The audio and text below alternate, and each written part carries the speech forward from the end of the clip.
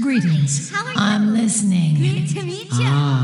I've been expecting you. For the good. You come get the voodoo. Hey there. And you are?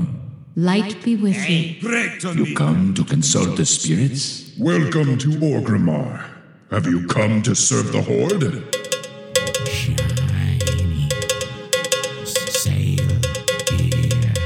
Me buy and trade. What? Sail here. Me buy and trade. What? Hello and welcome to Control Alt WoW, the podcast for those of us who love World of Warcraft and many other games. Today is Sunday, December 5th, 2021, and this is episode 731, The Mage Tower is Back. And with me are my two awesome co-hosts. Hello, Constrax. How are you today? I'm feeling fantastic. I was a little overly tired on Wednesday because I decided to skip sleep and fix breakfast for the wife. She really appreciated it, but I was kind of feeling out of it after my 6th coffee, which wasn't doing anything for me because I didn't sleep. 3 hours of sleep is not enough. No, it's not. Maybe a second or third milk in the coffee would have done it. Maybe a second or third milk in the coffee would have. But I wasn't feeling it. I got my coffee today, and I slept almost all day yesterday because I was on the hard recuperate mode. Mm. And Grand Nicholas, how are you today? How about you, What? Who's Well, it was Grand Nagus who was next, but you did ask me about me. I'm doing great. Awesome. I rarely do anymore. I don't know why. Mm. So, Grand Nagus, how are you? Habits. I'm good. I'm excited for tomorrow because tomorrow I'm going to get my newly upgraded PC. Oh, nice. Ooh. So, but I'm going to talk a little bit more about that in my segment. So, Excellent. Yeah, I really hope that it's going to perform the way I want it to, or I expect it to. So, let's hope for the best. Did you have to sell your firstborn, or did they have all the parts? They had all the parts. No, they had all the parts. They ordered them in. I made them a list and told them what I wanted, and they ordered it. It took a little longer than about a week longer, but that was okay. Yeah. So, but yeah, it was. I asked for a floppy disk drive on mine, and they said nobody uses that anymore. Nobody uses You're wasting your money. You're wasting your money. So I said, okay, I don't need it. Why would you want a floppy disk drive, though? I have because the port used to be there before, so right. You really don't need it anymore. Well, do you have floppy disks? I do. I have them somewhere. Okay. I think I only have floppy disks. I used floppy disks back in the day when I used my old Amiga. Yeah. Ooh, Amiga. That was the bomb at the time. Yeah, I think I never used floppy disks on my on any of my PCs. That was that was back in. I got my first PC in 96, I believe. Yeah, I think we're showing our age here. Yeah. Anyway, we know what a floppy disk is. Right. Yeah. That alone is major. You know what was surprising is that I have this PC that I use for streaming for Population One, and I did not even know there was a CD drive, a DVD drive. And I'm like, what is this thing? Oh, yeah, that's what that is. Yeah. Oh, yeah. Nice thing. I wanted to keep my Blu-ray drive because I have so many Blu-ray discs. And So I said to the guy at the computer shop, I said, I need a case with a slot for an optical drive. Mm-hmm. Yeah. He said, they don't make those anymore. At least we don't. We I said, well, that doesn't work. So I'm going to cannibalize my old case. Yeah. And then bring that in so you can just build the new stuff into the old case. Right. So, yeah. Oh, that's good. So I basically, ever since I got my second computer, I've always kept the old one in case of an emergency. Right. Yeah. So now I have the old main board from the previously oldest PC. I have that spare, so I'm going to probably, I don't know what I'm going to do with it. Likely it's going to go into e-waste. Mm-hmm. So, yeah, because it's like, well, let me just talk about that later in my segment. In your segment. Okay. So we can... we don't want to give away your content. Right. With regards to some news, we have the week in WoW first. Yeah, what's going on now? Dark Moon Fair has started. We have at least one thing in each category this week. It's like really insane. So we have ongoing. We have the Dark Moon Fair that just started today, or yesterday in my case. We have a micro holiday on Tuesday. That's going to be the Wanderers Festival. That's in Krasarang Wilds in Pandaria, down by the turtle statue at the beach. Isn't that every Sunday? No. The Wanderers Festival is the micro holiday. The other thing is the special Saturday, whatever, the luau or whatever. Right. There's like that Saturday night party that they have. I don't know. It has a term they use for it, but it's not that. So, but if you want, now that you talk about it, if for any reason one of you pet collectors out there don't have the special pet from the weekly celebrations, be aware that there is one where you can only catch it while that celebration is ongoing. Yeah, it's between 9 and 11, I think, something like that. Yeah, it's it's only up for 2 hours. Yeah, 2 or 3 hours on Saturday nights. So if there's still one pet missing and you know that it's in Krasarang Wilds, but you haven't found it yet, that might be the reason why, because it's only available on Saturdays at those in that special area. So, yeah. Then we have, ending on Monday, we have the WoW 17th birthday anniversary celebration that comes to an end tomorrow, along with the Torghast Curse of Dead Souls, which again, the Torghast thing always ends on Monday. So there is that. Then ending on Tuesday, we have the Pet Battle bonus event, which ends a couple of hours early as well.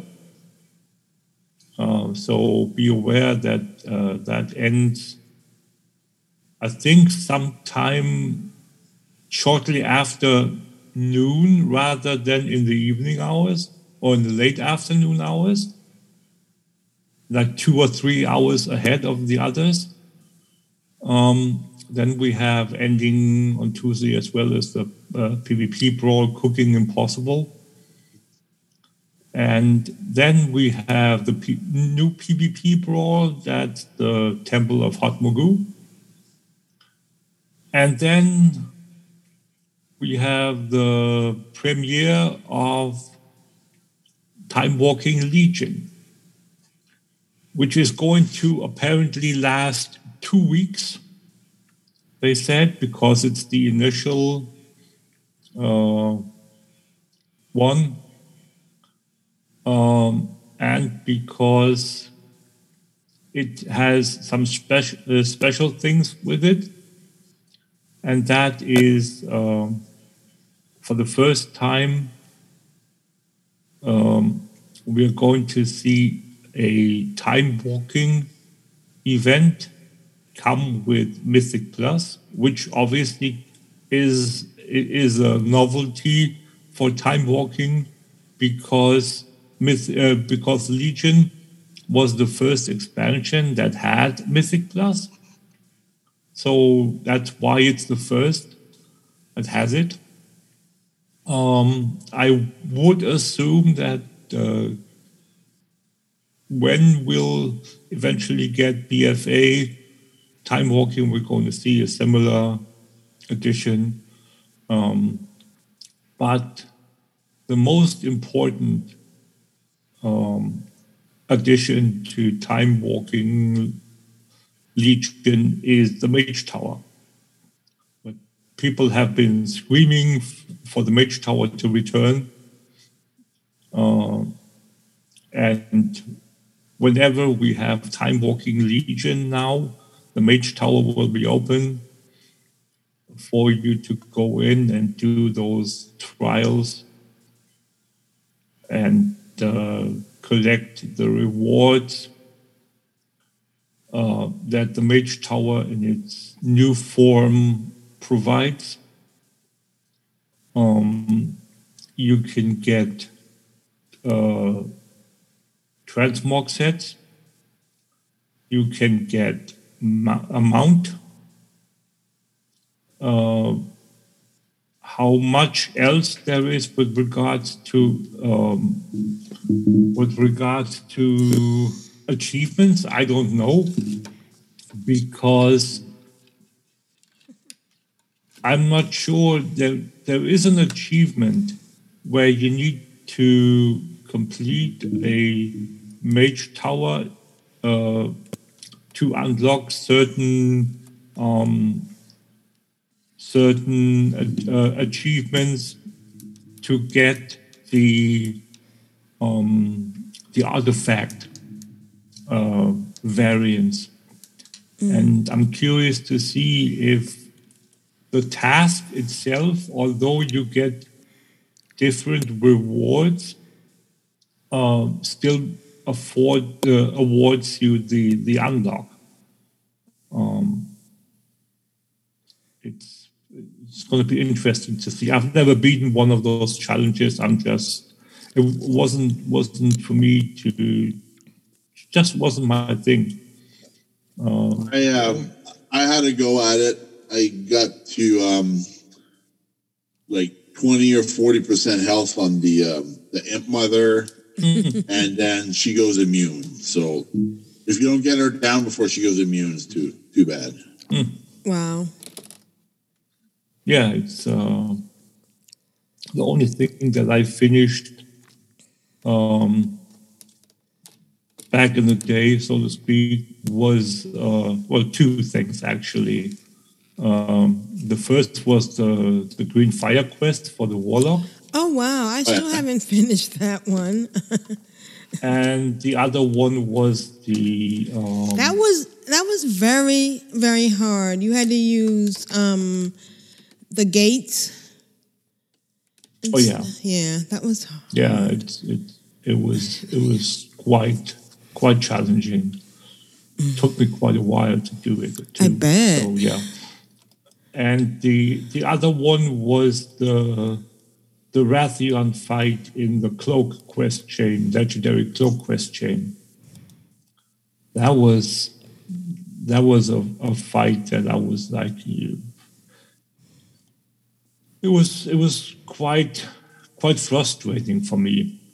I think the only tune that has it was my Hunter. Is my Hunter. I can't remember if I did it on my Warlock, because it was just too frustrating. I bet. Might have, I probably did it as well, but I just, maybe it was too traumatizing, and I just forgot. I did it. Chose not to remember. I did it on Melee and on a Warlock as well. The only spec that I could do it on a Warlock was Demonology, because then you had the demon form, you could survive more damage. Yeah. So that was my way to get it done, because you had the Temple of the Red Crane was not that easy. No, it was and not. The other one was the Temple of the Jade Serpent.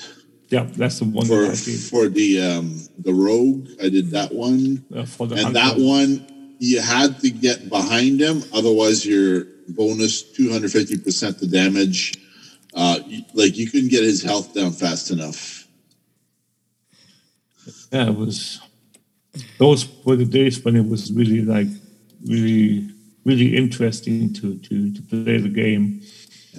97 attempts before I got the cloak.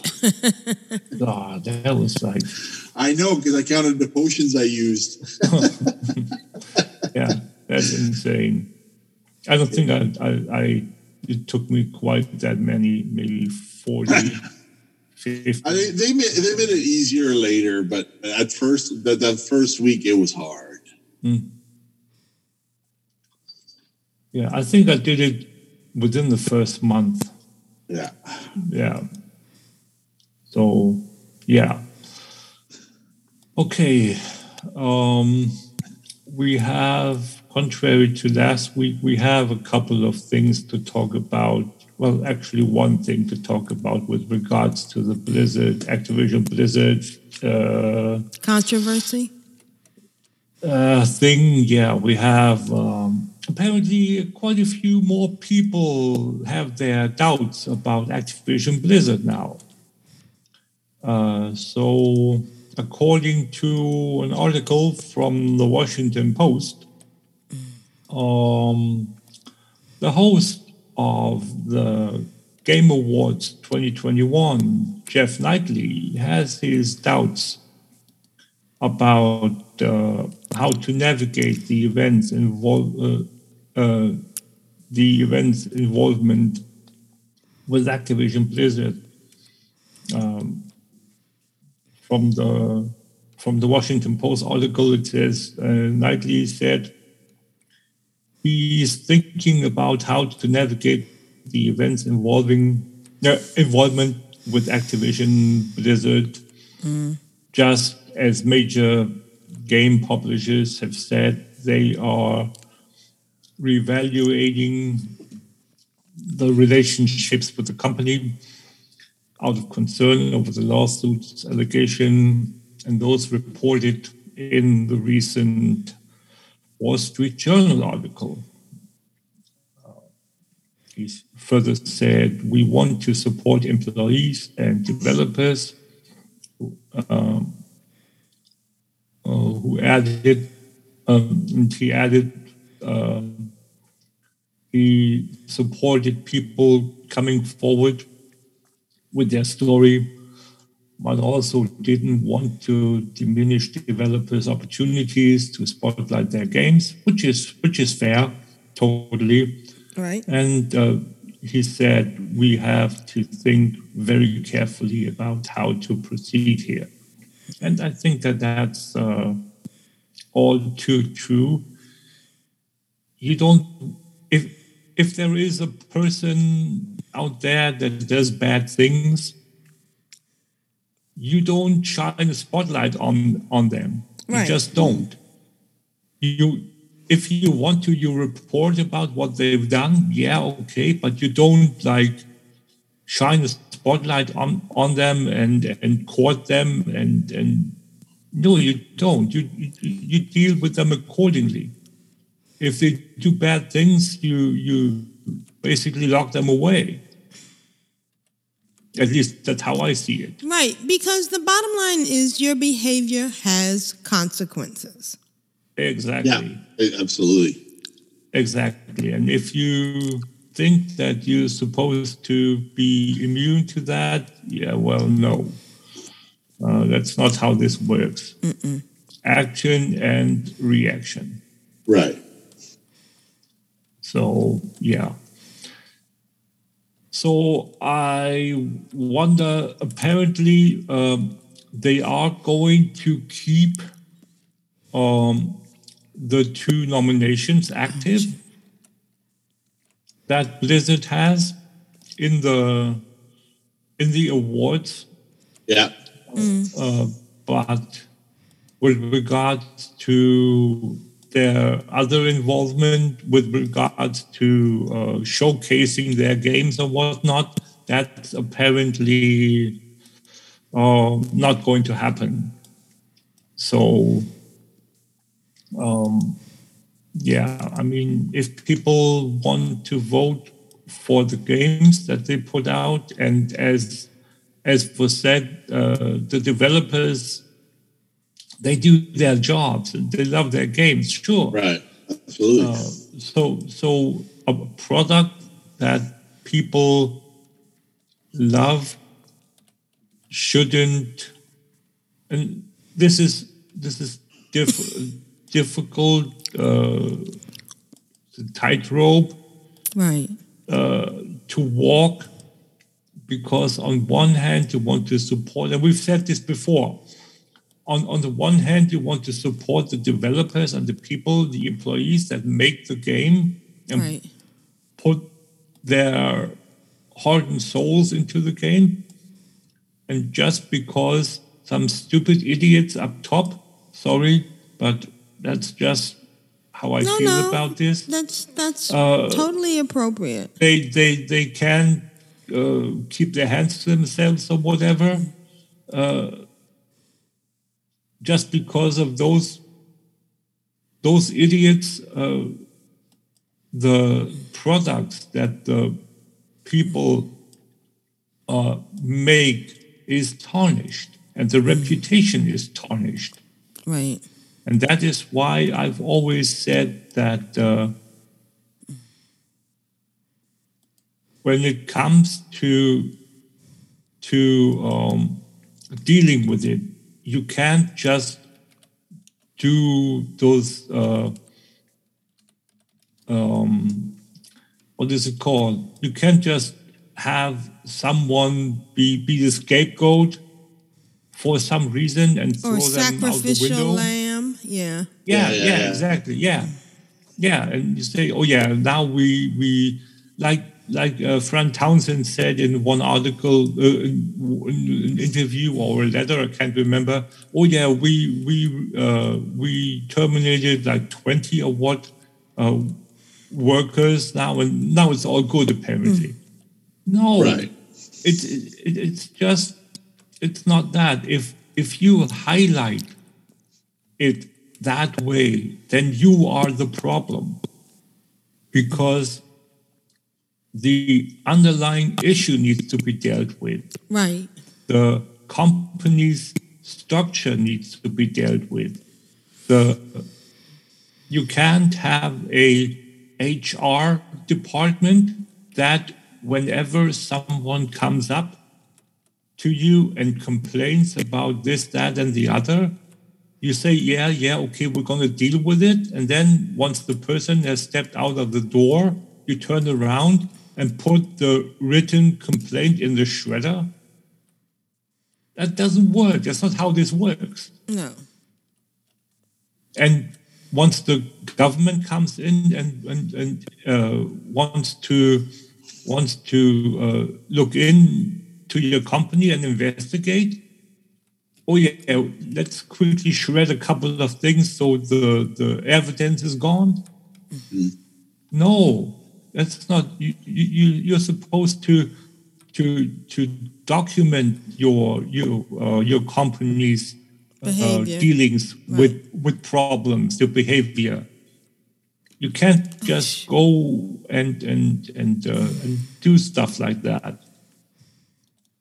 Sure, the consequence is clear that where there is no evidence, there is no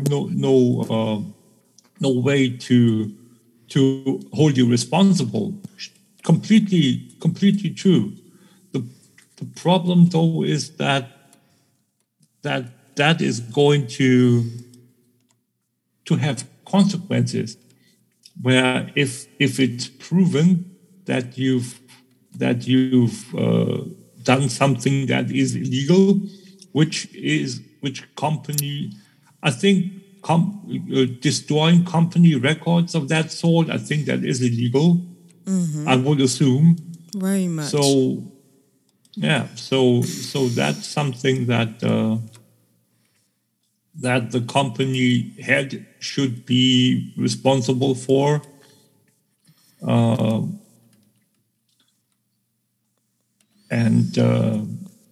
We still don't know anything new about Bobby Kotick, if he is going to step down. So let's hope that the next couple of weeks let's hope that we maybe get a nice Christmas present in the form of his resignation. Right.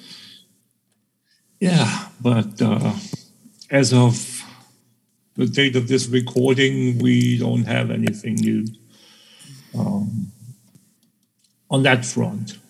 But yeah, it's something where it's just so frustrating that you have those weasels able to weasel their way out of trouble. It's just really, really sad. Yes, it is. And so the PTR build for 9.2 is live. So you can go and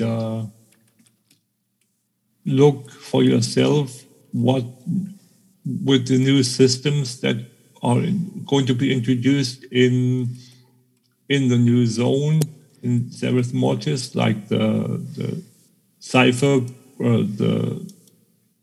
progression, the cipher research, to help with various communication issues that you have, but you'll understand once you come in there and play the content. You can't really communicate with right, because they don't with the people there. They don't speak Azerothian. Exactly, and then so you basically need to learn their language, right? And that you have to research their language, so to speak. And they've introduced the UI now, and you can go and check it out. It's I wonder if it's going to be time gated. Many people have been wondering, or if it's just a grind where you can theoretically grind all the things that you need for unlocking it without a time gate. It's just a amount issue. But again, we'll see about that. What else is there? Oh yeah, one unique thing with Zereth Mortis is about pet and mount acquisition in the zone. And this is not exclusively that way, but it's, among other things, you can craft your own pets and mounts now with a special, unique, I don't know if it's a terminal, if it's a system where you basically, much like if you go to Maldraxxus and you become a Necrolord, there is an abomination table where you can go and craft your own abomination. with different components. Oh, interesting. It's much like when you go to Mechagon, you have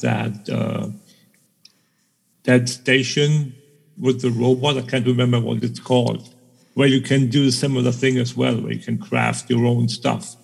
Right. And a similar thing is in Ceres Motors, where you can collect different parts, and then you can craft your own mounts and pets, as in multiple, as in tens of mounts and pets. I don't know how many exactly, but total of 40 maybe. It's really, really interesting to see that you can craft. It's interesting as long as it's not all soul bound. It's interesting as long as you can sell some of it. It's interesting as long as you can make a profit. But if it's Blizzard shuts it down to where all you can make is the stuff you can have for yourself, then everybody has to travel there to earn it. Yeah, right. But I don't think that's the case. At least not all of them. Like if there's some horde only pets and mounts, I'm never going to get them because my horde characters aren't advanced that far. Well, yeah. So I'm hoping it's shareable, or I can at least get from the auction house what I can't get on horde side. Right. Yeah. But I don't think that we're going to have horde and alliance specific mounts from and pets from that source.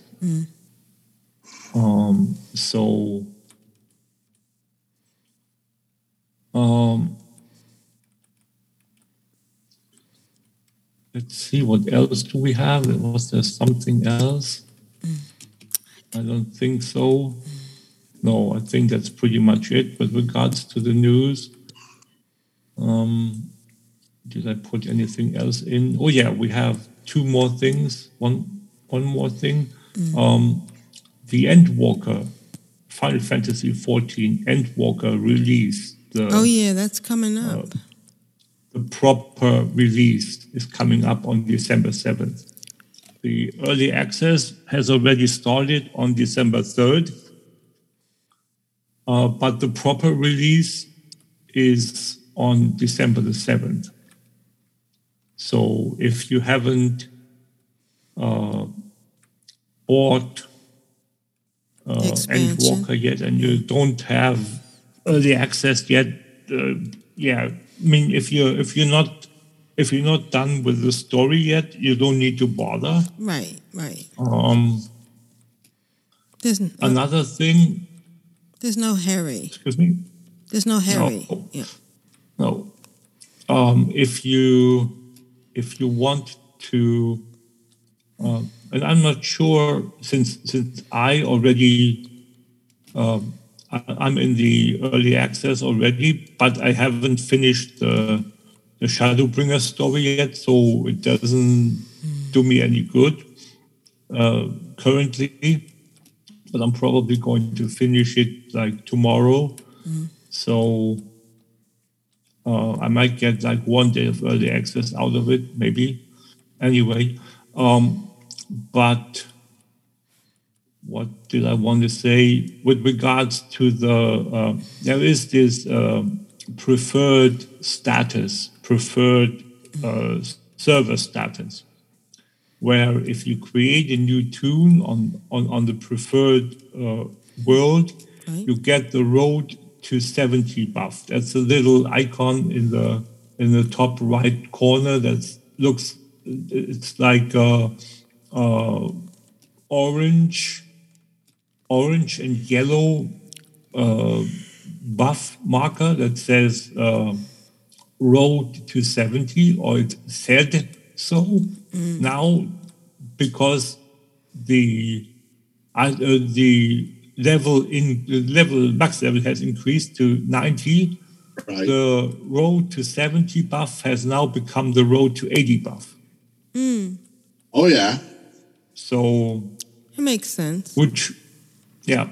And that means that you can now get additional experience for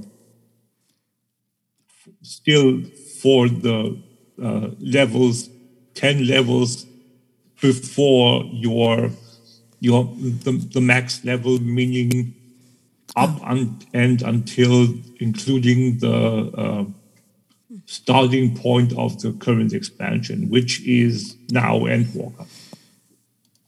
So, there's that. And that's what news we have for this week. So let's get into our weeks. All right, let's get started. I've had a fantastic weekend. Wow. It's very comforting.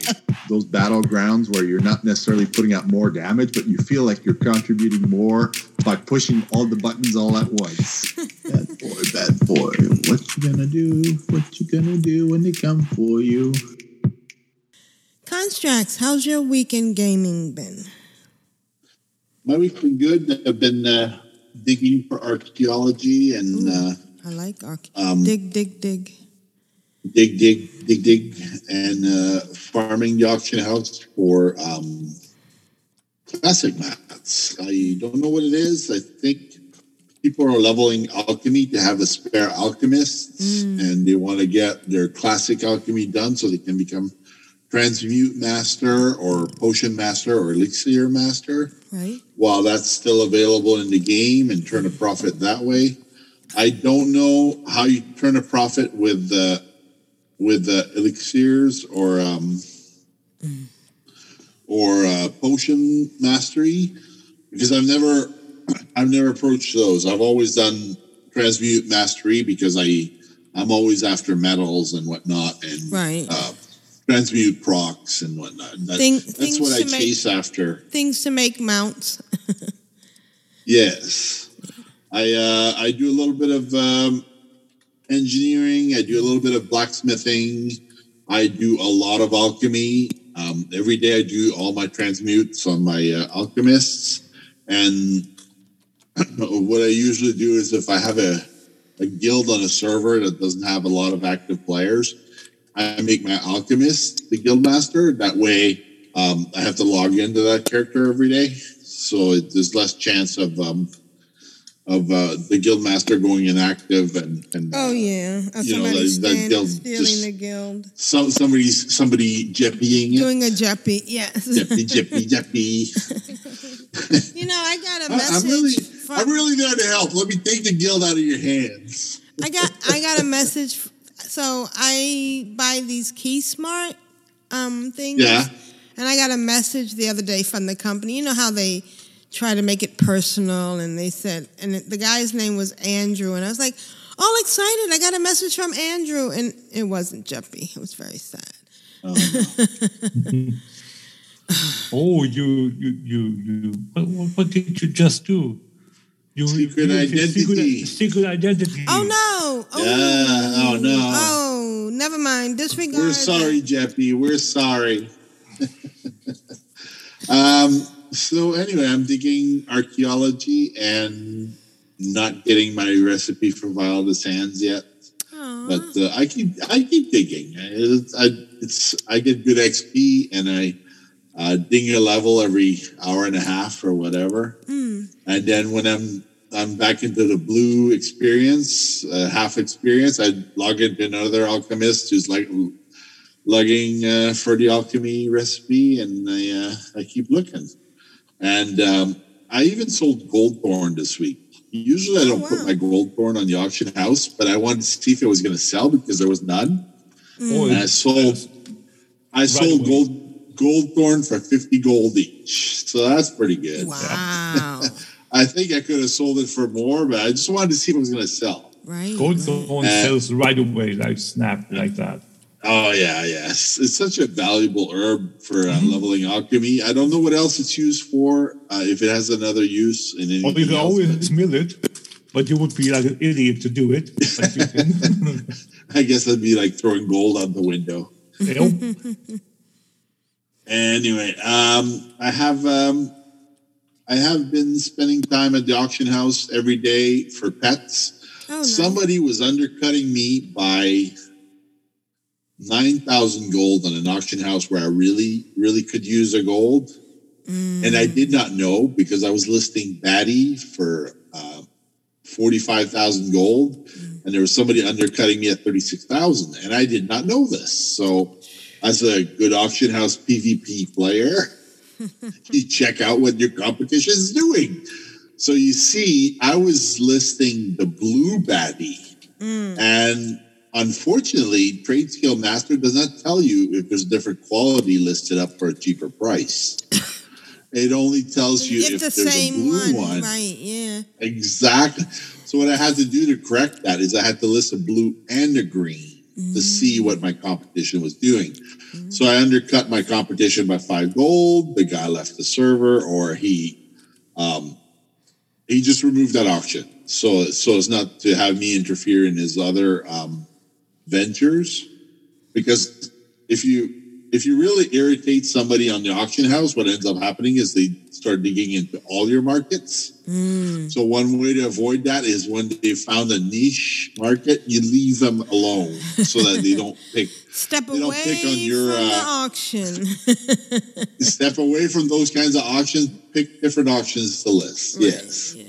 So I differentiated a little bit of auctioning. I went to different kinds of pets.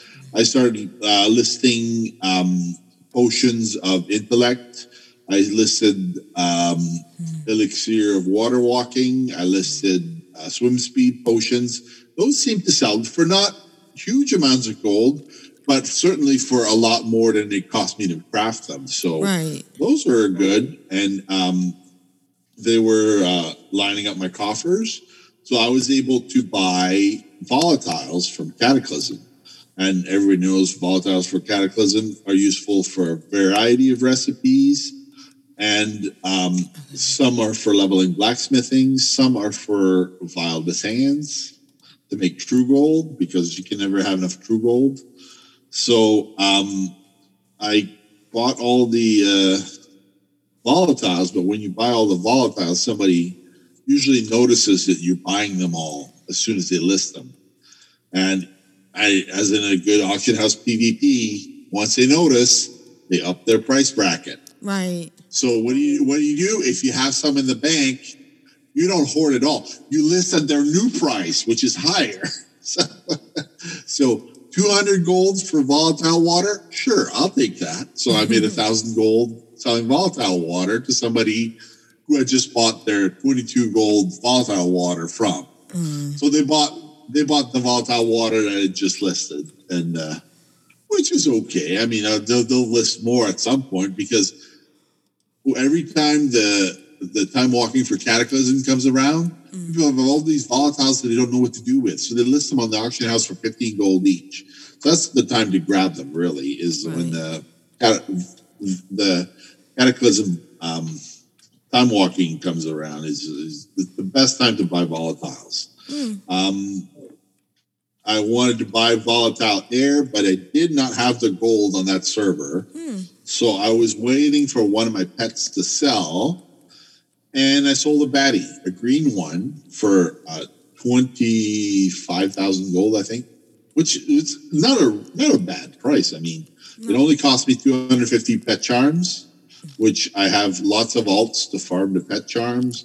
I stayed up all night one night to collect a quest from last week that was a micro defender quest, which was also leveling a pet. So I leveled a pet, and I collected pet charms on all my alts, and I got all my alts that could go to Shadowlands. I got them into Shadowlands by skipping them all to do that one quest, and it also gets them started on leveling Shadowlands. And bada bing, bada boom, I had over 3,000 pet charms. Ooh, nice. That is a lot of pet charms. That's a lot. So I saw Lita and Wingy were on. No. So how wonderful. I tried to text Lita, but she logged off too quickly if she wanted a Batty pet. And so I text Wingclip And I said, can you give Lita one if I give you two? He said, sure. So I made them both blue, and I mailed it to him on Earthen Ring US. Oh, nice. So he's gonna be my mail person, because we had somebody show up at work this week who was boasting that he used to work at Canada Post. And I'm like, okay, whatever. This guy's going to be full of himself, blah, blah, blah, blah, full of pride, all this stuff. Nope, the guy's just a good worker. I don't know why they let him go, because everything you ask him to do, he does in half the time, and he's like a team player and all that stuff. So I don't know why they let him go. Maybe it's because he was 60 or whatever. He's a really nice guy. I worked with him for 15 minutes and no complaint whatsoever. I think he's just looking for a team to fit in. And sometimes you just need the right group of people. Yeah, and he has good work ethics. He does proper lifting. You don't have to teach him anything really, which is what you would expect somebody working at Canada Post would be like, is to be a team player. So that's good. So really don't have any complaints. I'm always cringing because I always feel like I'm going to show up on one of those TV shows like Undercover Boss. You don't know you're working with one of the executives, and the next thing you know, you're on TV. It's like. So anyway, I hope he's not listening to this, but he's a great guy, and I'm looking forward to getting to know him and getting to work with him. And I also did a little bit of mount farming, not huge amounts. I wanted to spend more time farming gold, but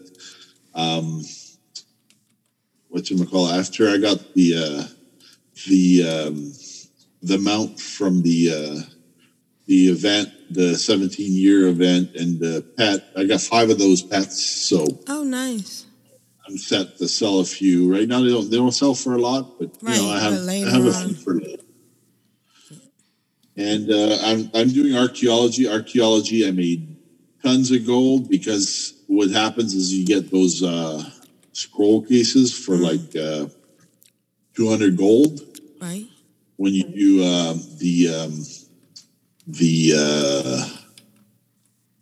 want to say Night Elf archaeology. So when you're in Kalimdor, you're looking for Wild of the Sands. You always get the Night Elf dig sites at some point, and then I made 3,000 gold off of those.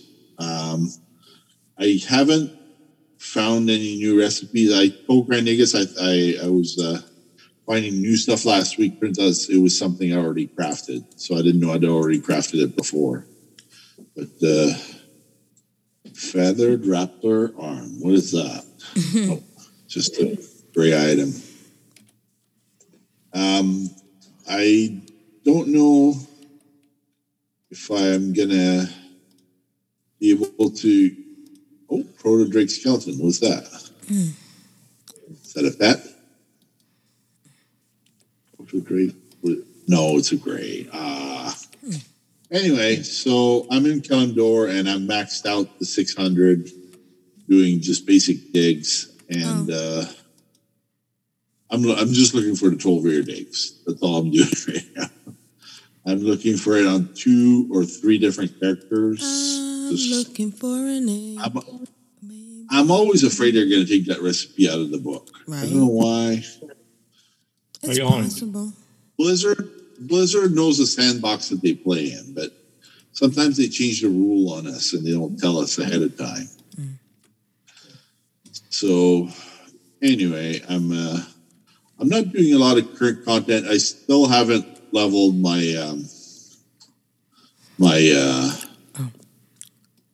what's that thing? I still haven't leveled my renown to 80. Still at 78. I leveled it 1 level, and then I'm like, That's too much work right now. I'll do it later once I have time to do some questing proper, and I always try and include the pet battle quest in there. Oh, that's one thing I wanted to mention. Zufu has updated some of their pet battles because some of the pet battles were not easily doable. So they made the Forest Defenders, I think, in Ardenweald, 2 different pets, because sometimes it was RNG based, and you would die, and there was nothing you could do because on the second attack from the second pet, the pet would get a crit and a stun. Either one you could survive, but both of them together was just really, really tough. So they just made it different, differently audit pets that are weak attack from that second pet, and that's mechanical versus beast. So that gives you a better chance of passing that one every time. And then when you get to the third pet, Cremenius is just basically a cleanup pet, because you have the that fountain of light. I don't know what it's called. It's anyway, it's an attack that does 1,110 versus flying, which is what the third pet is. It's a moth, and it always clears it. So that's a lot better than the attack was previously. So I've updated my rematch team pet battle strategy, and I've put in the new script. And when I go, I just hit next. So because I do the 1-button push thing, because when you repeat the quest 19 times to get pet charms, that's a lot. That's a lot to remember. That's a lot to remember during the night while you're watching a movie. I'm watching Death Race with that British actor, I forget his name, which is based on Death Race 2000, which starred David Carradine and Sylvester Stallone back in the day. So there's like 4 versions of that movie now, Death Race. Oh, shoot. And it's always funny to watch. There's always something I forgot about the previous time that I watched it. Oh, I didn't know you just said that, or I didn't know about this joke, or this is pretty funny. Or now I understand this joke. Now I get this joke, yeah. Right. But this is not Control-Alt-Death Race. So that's been my week, and I'm just having a lot of fun leveling my characters to 60 right now, and doing archaeology as much as possible, because the buff from the anniversary, you level really fast. Right. It's really nice. Yeah. All right.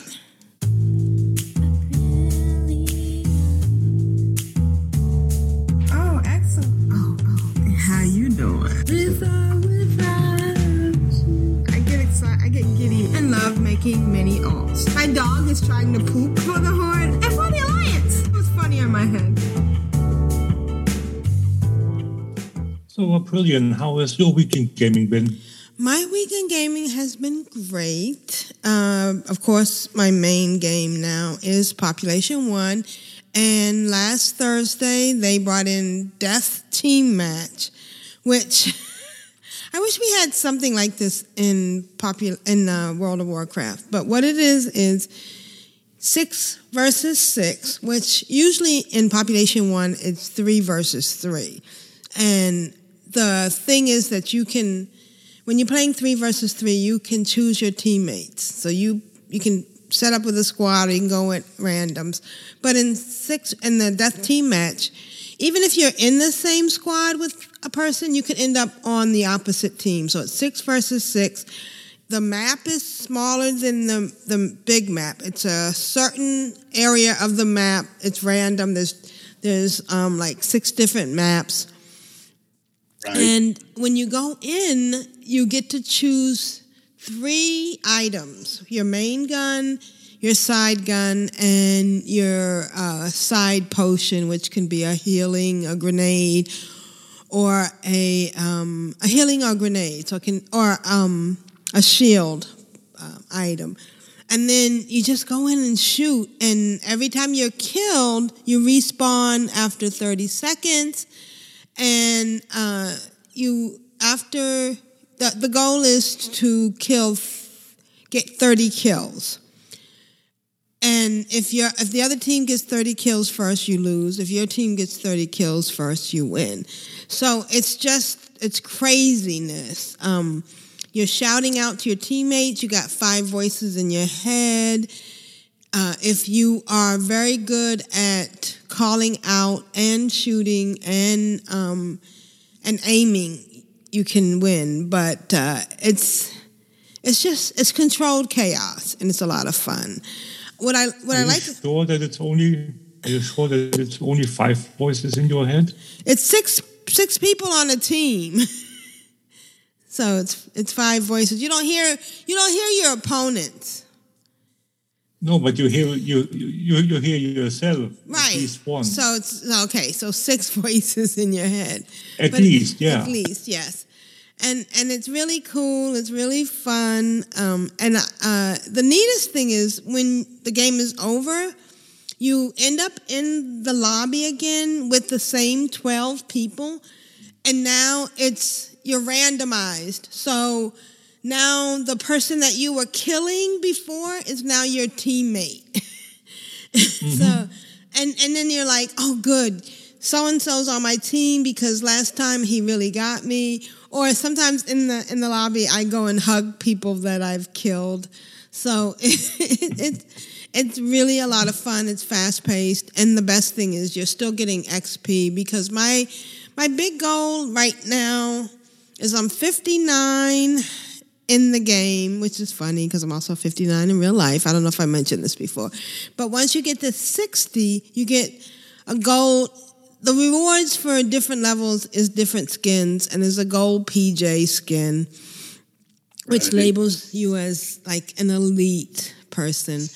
So, but I'm like 15% into the gold PJ, and from what I understand, it takes 3 or 4 months to get there.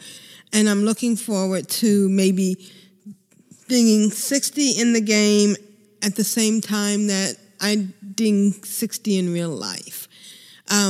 Yay.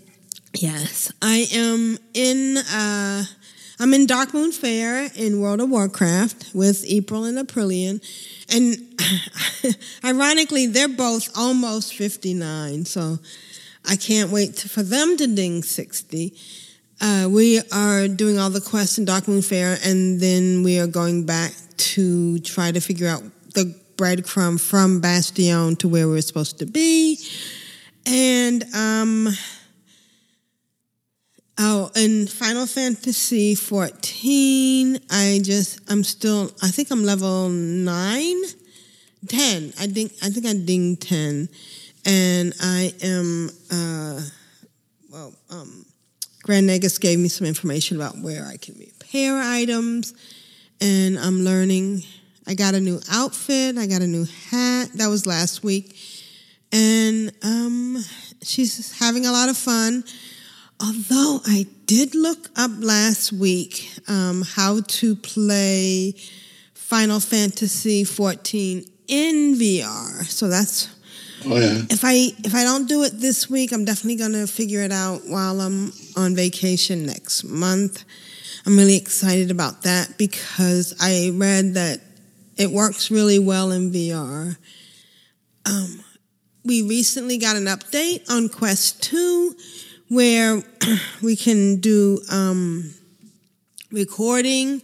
Well, 2 updates. The biggest one was really great, where you can see what is on the edge of your screen when you have the goggles on. That was a big thing because some people were inadvertently well, I don't know if it was inadvertently, but there was a couple of TikTok videos where people were punching their kids out. I think they did it on purpose. Oh, no. Yeah. Well, so when you're playing, you have the goggles on. My thing is, if you see somebody doing VR, just stay out of the area. I have... Exactly. I do it on my lunch hour in the locker room, and it irritates me when people come into the locker room. The bathroom is in the locker room, the ladies' room, but there are other bathrooms in the whole building that you could use. Yeah. You know, so anyway. So the fact that they were coming into the area and getting punched was like almost, deliberate. But now when you're you have the thing on, you have Quest 2 on, you can see outlines of things in the area. And, it makes it a little bit safer. And that's about been my week. I'm on twitch.tv/AprilPVD and YouTube/AprilPVD. And I'm having fun in both, in World of Warcraft and Final Fantasy XIV and in Population 1. That's been my week. Very nice. Very nice. Sweet. I find it very, very easy to be true. Am allerschönsten war es doch zu Haus und auch sonst mich einst in die Welt hinaus. Und in der Ferne suchte ich mein Glück. Wer kennt den Weg zurück? Granegas, how's your week in gaming been? Well, I'm just turning in expert deliveries at the moment, which is basically a way to get company seals, which are a currency in Final Fantasy XIV, where that you can use to buy gear and buy other stuff, materials. Most people use them to buy either glamour prisms, which are used for glamming, like I explained last week. Right, for coloring and changing colors. Yeah, no, changing colors is dye. That's a different thing, but like appearances. Okay, gotcha. So, and then you can buy ventures as well, which are venture tokens, which you need to send your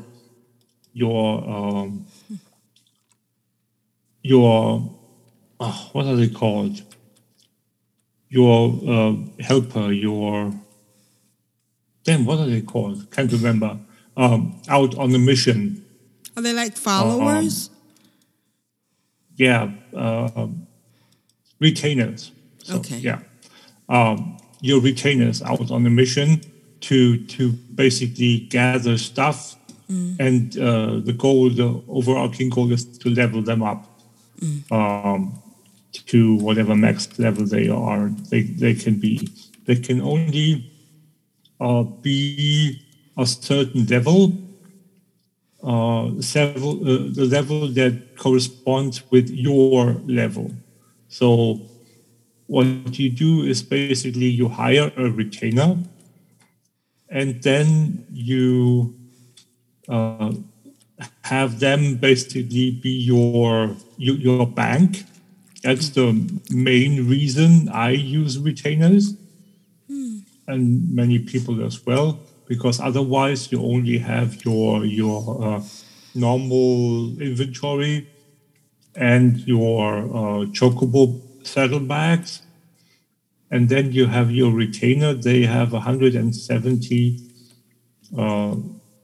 equipment item slots each that you can put stuff into.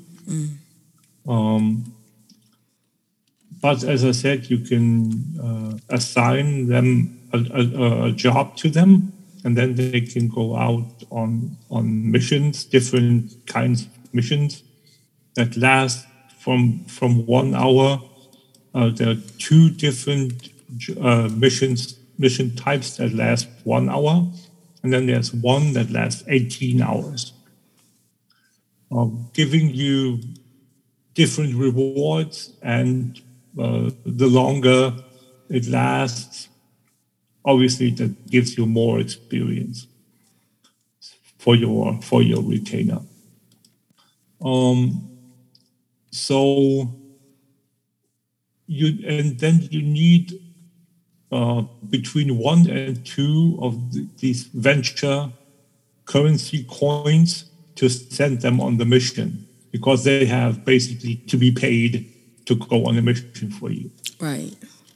And those venture coins are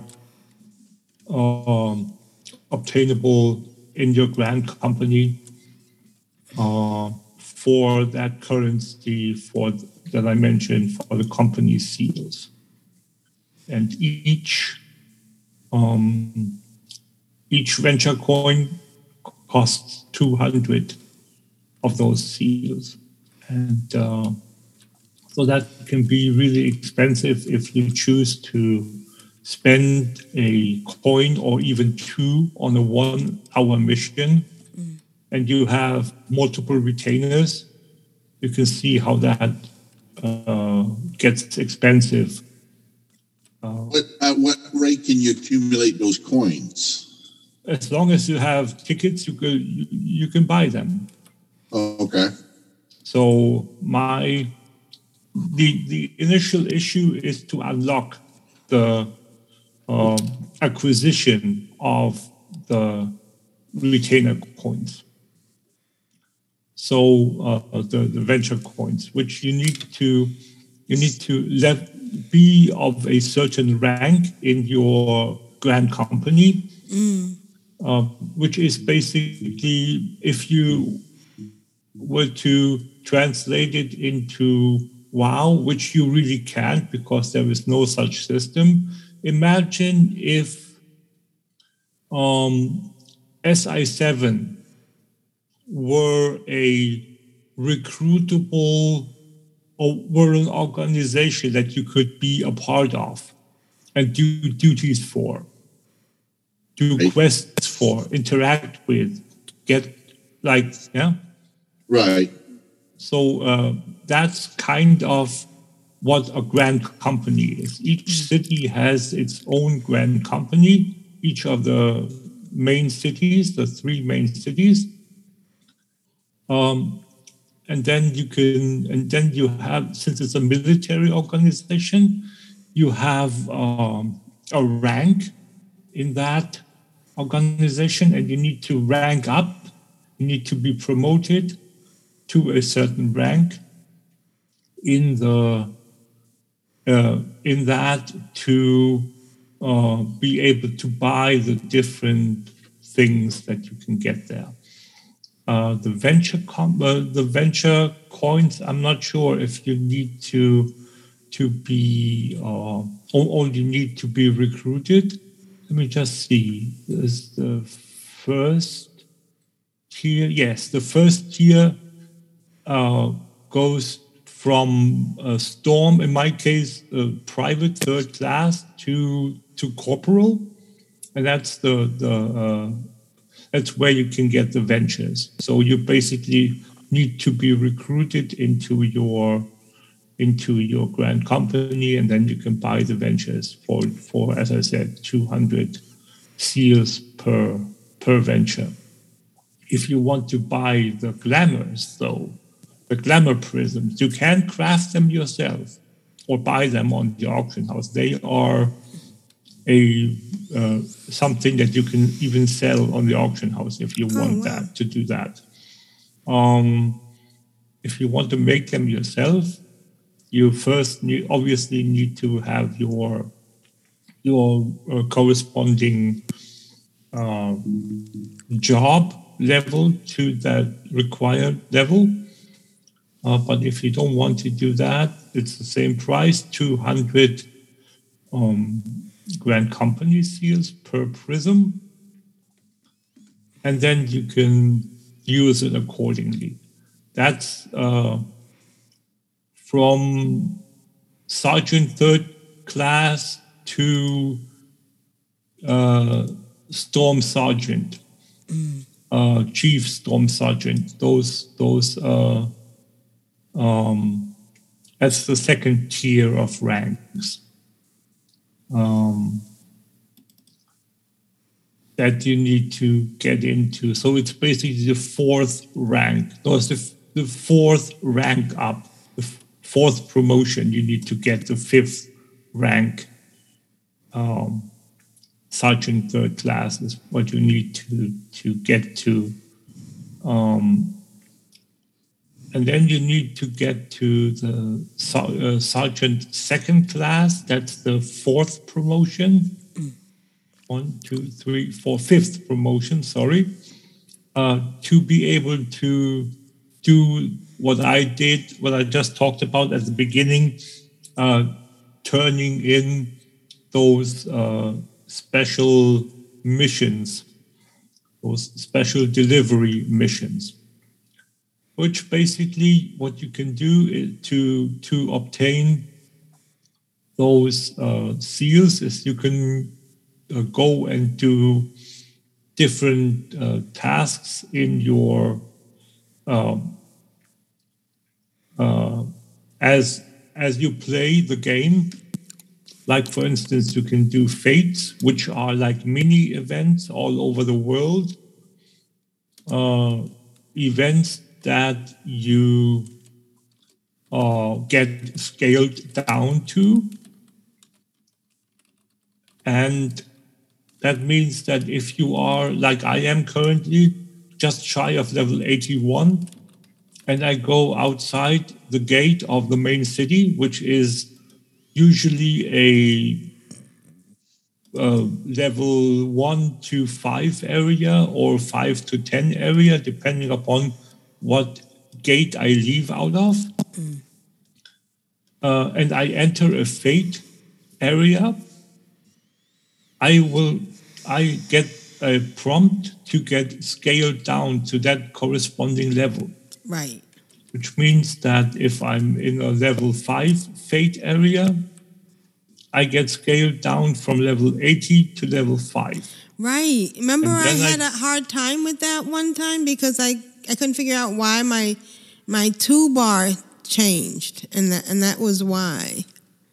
Yes, because as a level 5, you don't have the same down spells. to level 5, you only have the active skills, the active abilities that you have as a level 5. Right. So that's the reason why you only have 1 or 2 abilities as level 5. So you need to be aware of what ability is available to you at what level. But the nice thing about this is that you get quite good experience. You do. In the lower levels. You do. Not in the very high levels, but if you play in the 30s, 40s level, and you do the normal fates in the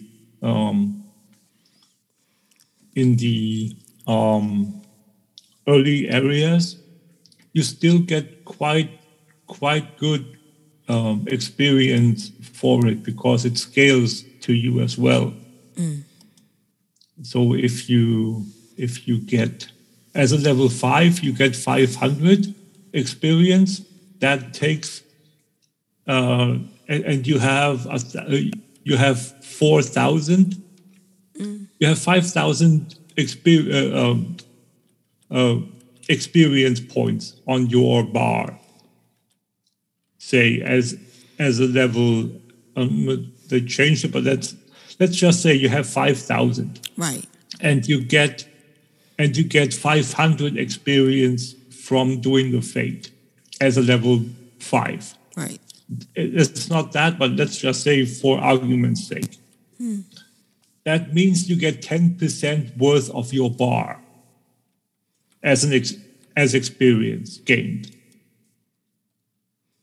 Regardless of what level you are outside of the fate, be it you within reason, if you're level 40, you still will have, if I remember this correctly, you still will have gained 10% of your bar,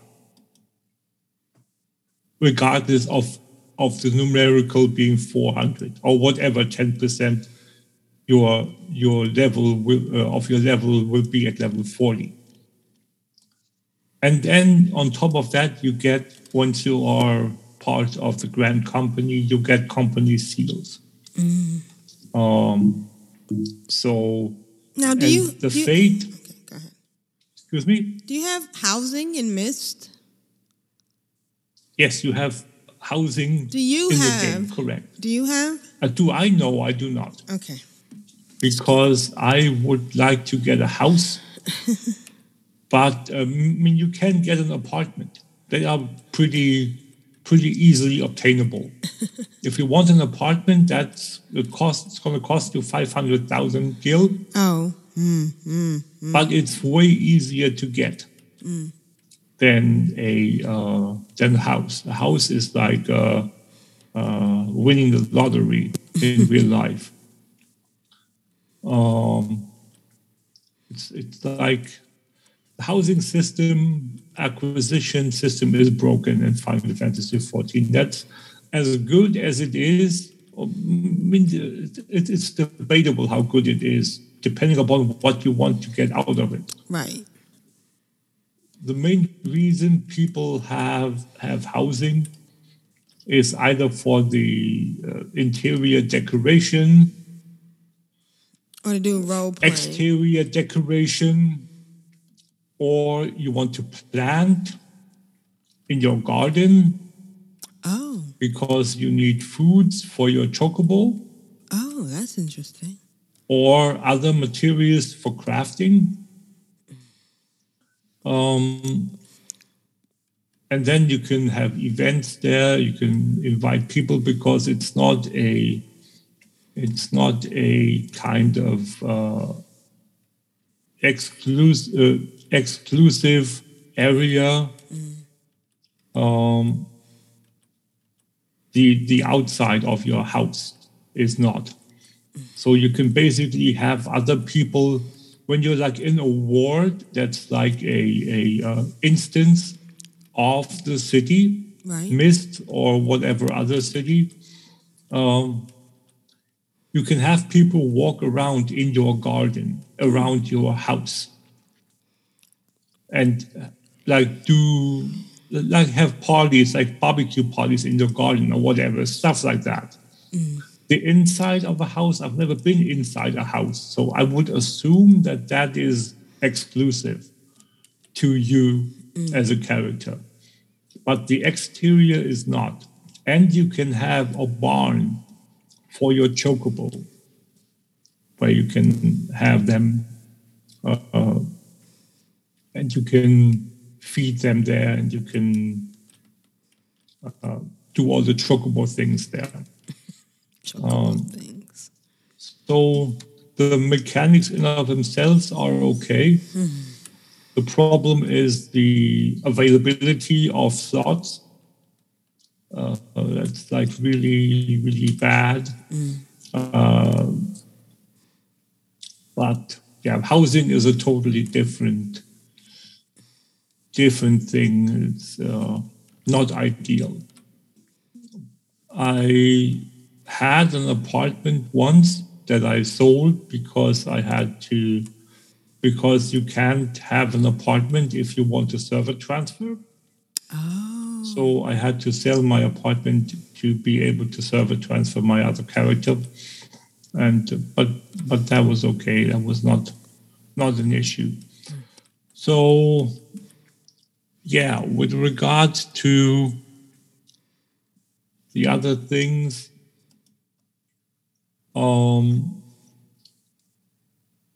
Final Fantasy XIV, I have put in the show notes the link to another Sprout video, and this is a proper beginner's guide to Final Fantasy XIV, which I thought was valid to do now because of the launch of Endwalker. Right. And many people over the last couple of weeks have started anew, or started Final Fantasy XIV, and I thought if there are people that would like to try it now with Endwalker, now with, as I mentioned earlier, the road to 70 is now the road to 80 buff. Be aware that if you want that advantage, the preferred status servers are specifically marked with a yellow star, I believe, in the overview, in the server overview. So you can see which servers are preferred and which are not.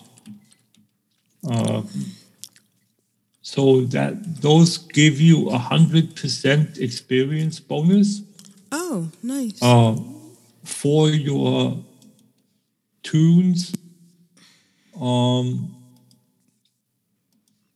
and that lasts until level 80 on any of your jobs. So if you catch a fish and you get 100 experience from it on a normal server, you get 200 when you're not level 80 yet. So that is quite good. If you want to just level your character with the MSQ and all that, you will have a very much easier time to do that. Except for the cases when you get scaled down for MSQ scenarios, which are most often scaled content.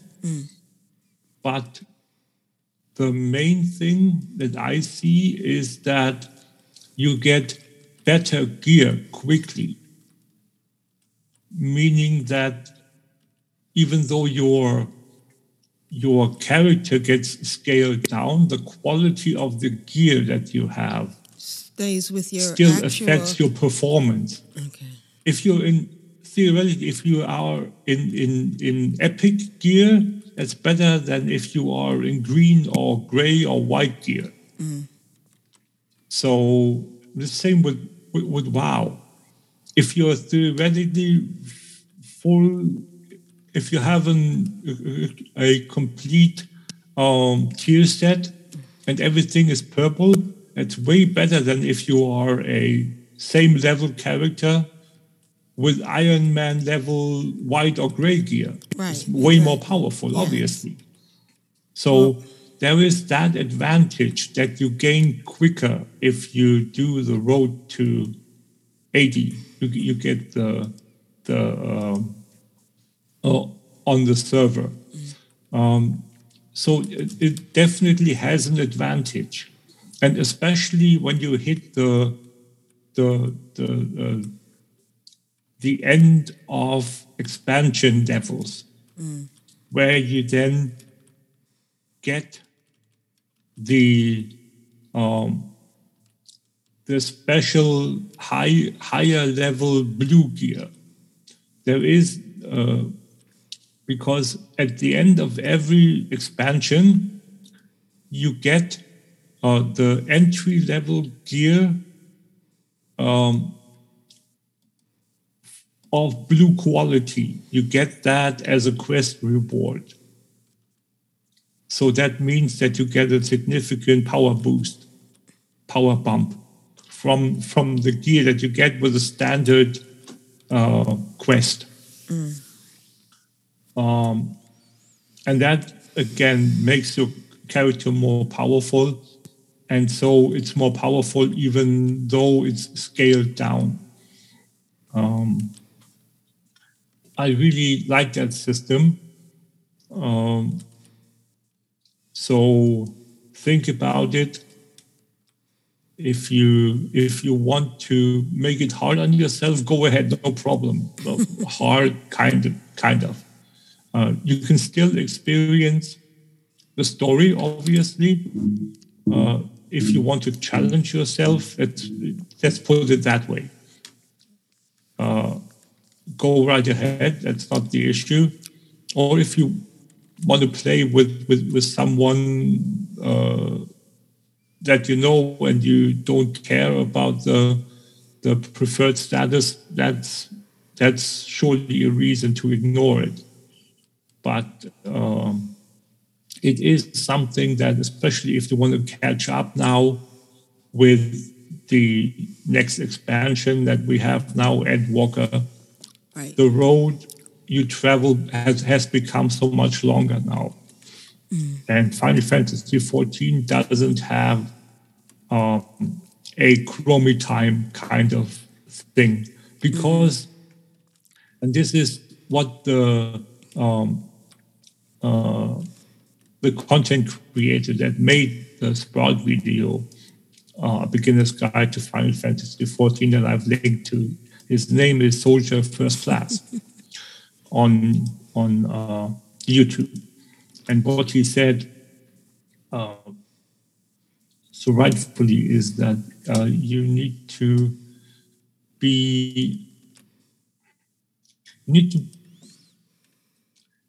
know what you want. You need to get what you expect from a game. Right. When you play an MMORPG. And people have said that before. There is an MMO with RPG elements. And then there are RPGs with MMO elements. And Final Fantasy XIV is very much the latter. It's an RPG first. It's story first. And then the MMO aspect gets added. It's not like in WoW, where it's basically Warcraft as an MMO. Right. So it's quite the reverse. And that makes it so that you shouldn't skip the story. I mean, obviously, if you want to, you can. There's no problem in doing it, and everyone plays the game the way they want to, and there's nothing wrong with that. Right. But me personally, I think that it's a shame if you were to do it, because it's such a good story. It's such a good story, especially in Shadowbringers, the content that I'm at the moment, the 5.x content, the one previously max level before Endwalker came out. It's such an awesome story, and many people say that it's the best MMO RPG story that they've ever played, and I totally agree. It's absolutely insane. For me, when when I played the story, it took me like one quest, and I knew, oh yeah, this is going to be great. Right. And the story is told obviously in a linear fashion. And then at the end, when 5.0 content was done, when the quote-unquote proper part of it was done, and you went into, it's always with Final Fantasy XIV, it's always referred to post, or to as posts. Post Shadowbringers, post ARR is always the patch content. Patch 5.1, 5.2, or whatever is always referred to post content. And the post Shadowbringers content is basically a mix of tying up loose ends of the proper content and subtle introduction of the next stuff that's going to happen in the next expansion eventually. But so subtly that you don't know it yet, without realizing that, oh yeah, you retroactively remember that, oh yeah, this was already part of the previous expansion's patch content. You already knew this was going to happen. You just didn't realize that this was part of the following expansion. It's so well told, the story. And this is, with Shadowbringers, it's so much more because, as Yoshi P, the director of Final Fantasy XIV said, Endwalker is going to be the end of, much like Shadowlands is the end, according to Steve Denusa. He said this is the end of one chapter of WoW, of Warcraft, and we're going to tie up all the loose ends and like end this chapter of the book that is Warcraft. He said in a recent interview. And with Endwalker, it's the same thing. It's the end of the overarching story of that topic. I'm not going to spoil anything for people that haven't played anything yet, that are just going to start now. Right. So thank you. Just be aware that from A Realm Reborn to Heavensward, to Stormblood, to Shadowbringers, and now Endwalker, it's basically 4 chapters within the first volume of Final Fantasy XIV.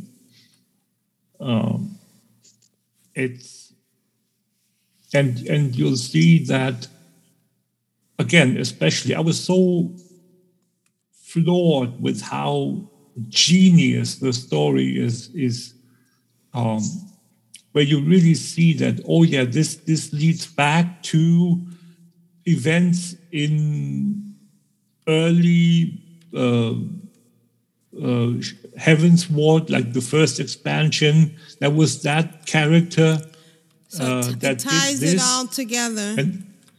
And now they tie up those loose ends and minuscule knots that need to be tied up because they were kind of irrelevant in the greater context back then. They were kind of significant, but you could see that they were not the main story. But all of a sudden, that character, that event gets pulled from the first expansion into the greater scheme of the plot and blown up to this hyper super event that it really was, because the context was missing that you now see. It's absolutely insane. It's absolutely insane. And I still haven't gotten to the last one. I'm currently, as I said a couple of shows ago, usually Final Fantasy XIV has 5 major patches. So patch 1, 2, 3, 4, and 5. I think there are a couple of mini patches in between. If I remember correctly, Stormblood, the 4.x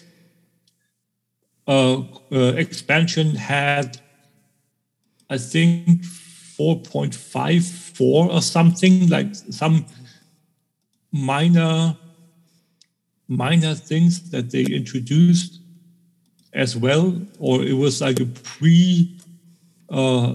expansion thing for Shadowbringers. I don't know. I can't remember because I don't know exactly where at this point it was in the release schedule. So that, and I know definitely that the last patch of Shadowbringers is 5.58. So there's bound to have been some content in the 5.8 patch rather than the 5.0 patch. 5.50 or 5.5 versus 5.58. And what I always do now is I have a page open that is basically a wiki of sorts for Final Fantasy XIV. And whenever I get to a new quest, I click in the next. It basically shows you I'm in the section of the wiki where it tells you what the quests are, like a quest overview, and then there's a little window telling you quest giver, location, quest line, quests, level, experience, and so forth. And then it says previous quest and next quest. And then at the very bottom, it says patch, what patch it's related to. So I want to know what patch I'm in without being spoiled as to not even the name I want to see. Right. So what I'm doing is I'm clicking to see when it says to the previous quest of the one that I'm currently on, and then it says next quest, and that's the one that I'm on. So the name of the quest that I'm currently on is always going to be in the next quest segment. And then under that, I can see that I'm currently in the 5.4 quest arc. So that means that I still have at least 4.4x, if there is something like that, plus the 5.5 stuff to go. So, and one of the story lines has been, from what I can understand so far, has been tied up pretty well. There might be some things where we need to go back to one area to do stuff. And now already it's starting on a new topic that I know it's going to carry over to the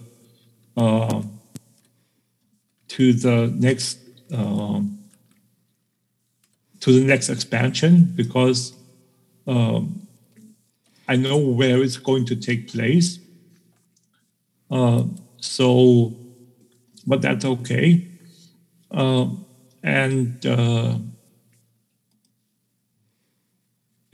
It's something where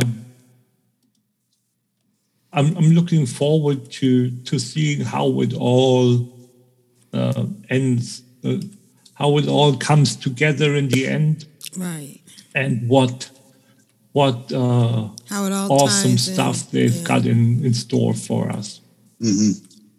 But there is that big elephant in the room, and that is as I said, the awesome quality of Shadowbringers in of itself. Mm.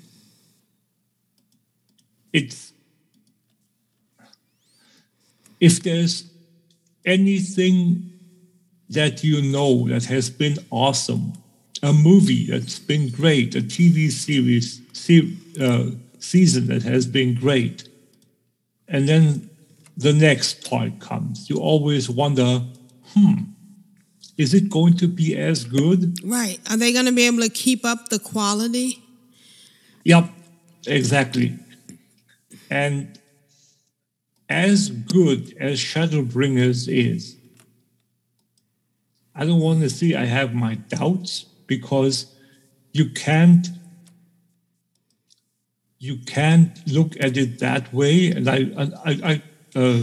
I've caught myself thinking that way, but then I realized, wait a second, you can't do that because, or not really do that, right? Because it's one aspect of it, and it's the question of the overarching story, how good it is. Right. Sure, you can say one chapter is better than the other, one series is better than the other, but I personally think that with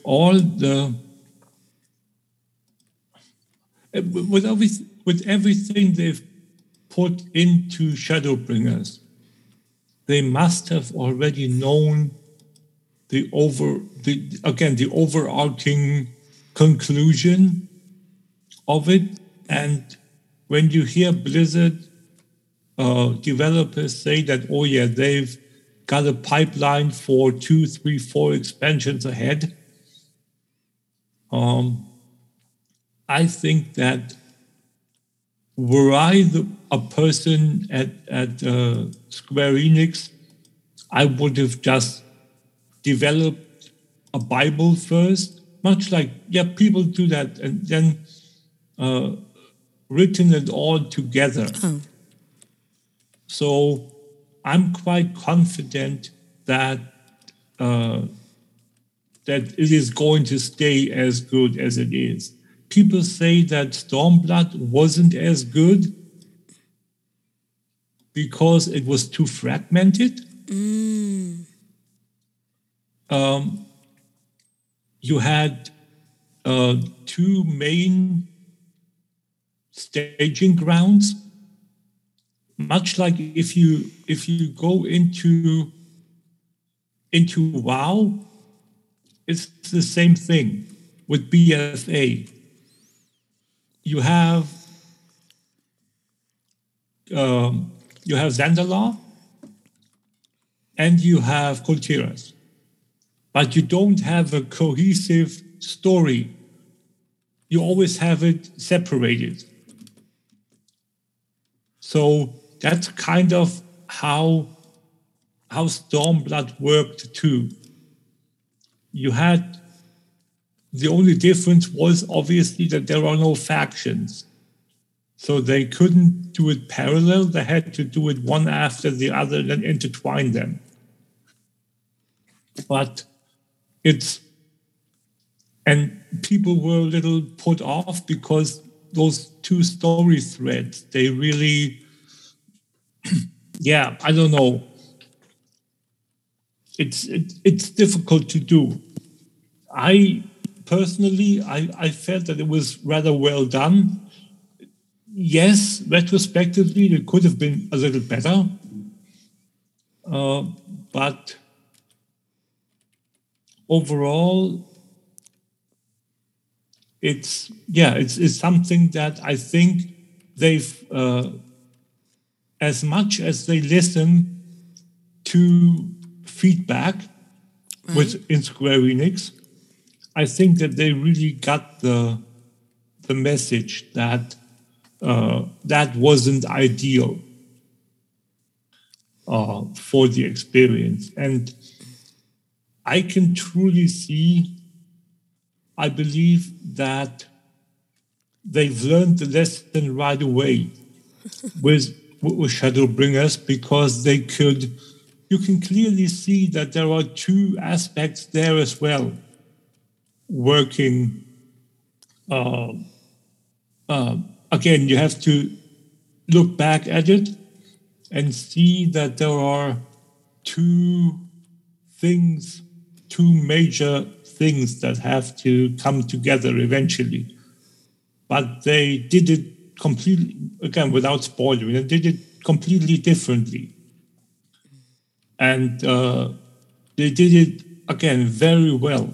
Shadowbringers, in my opinion, best expansion for the game.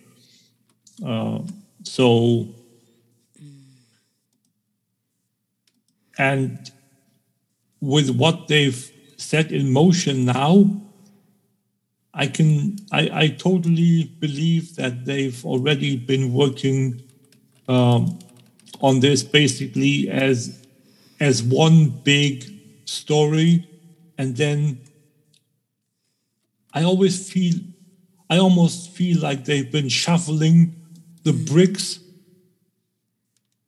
the pieces of the puzzle back and forth, and seeing what piece can better fit in Shadowbringers, and which one should we wait with and put in Endwalker. Obviously, the start has to go at the first, and the end at the end, obviously. But in the middle, there are aspects where I'm totally, I totally expect us to go back to one or two of the Shadowbringers areas to do more digging, to get more explanation, to get more information, and to deal with problems in Endwalker. And I think that's a smart thing to not play all your cards whenever you have a hand that would allow it, but just like it's like a chess game. Mm-hmm. You play for a tie, but if you get the opportunity to go in for the kill, you'll take it. But you always, at least that's how I approach it. I don't want to give my opponent the chance to get the upper hand. It's just it is as much a defensive as an offensive game. So yeah, kind of long-winded, but I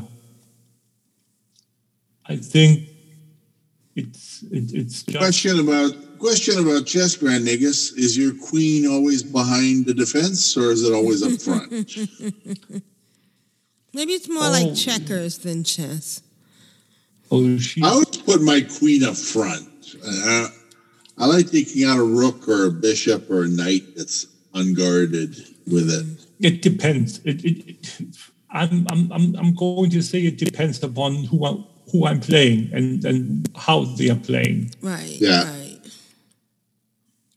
I mean, there are so many other. If you have a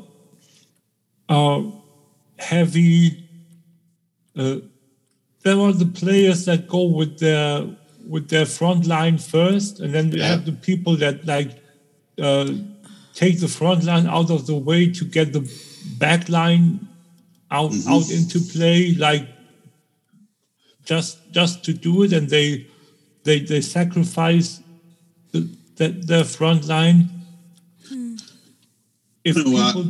I like to use a queen to take a rook, like when it's being choked behind the defense line. So there's a certain strategy to it. Yeah, sure, but again, you need to. It's so much tactics involved in chess.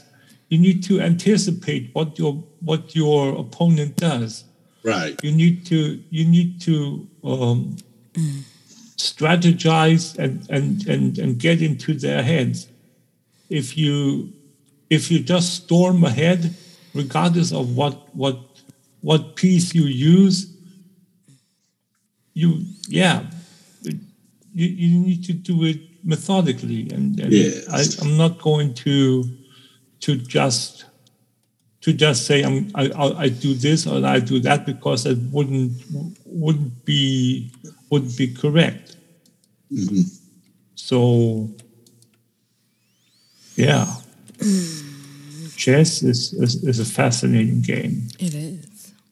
And so far, I think we only had one win at the World Championship so far. Oh yeah. Every other game was a tie. So yeah. Blizzard had Kasparov play a couple of hands of the Hearthstone. Yeah, I heard that. Yeah. That's hilarious. Yep. I love Kasparov. He lost against Deeper Blue a few years back, but what Kasparov did not know going into that game is that the computer had been studying his entire career of moves. Right. That's not studying chess. That's studying a player. They did not set him up to a fair challenge there. A computer and studying doesn't go well together. Yeah. Someone has fed him the information. That's right. Or the information. It's not studying. A computer doesn't study. So, but yeah, I see your point. It's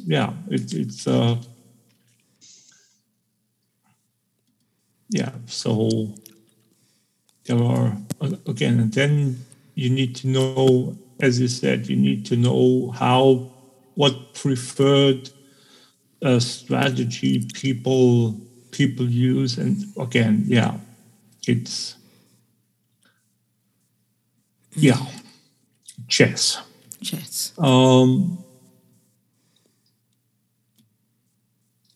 So one last thing I wanted to quickly mention, I put in a couple with regards to Final Fantasy 14, is that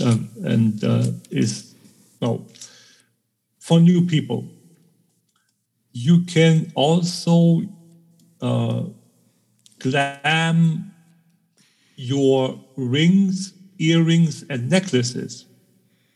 Oh, neat. So with WoW, those accessories are not available for transmog, right, because they don't show. Well, you have necklaces now showing, and earrings as a permanent feature of the character creation.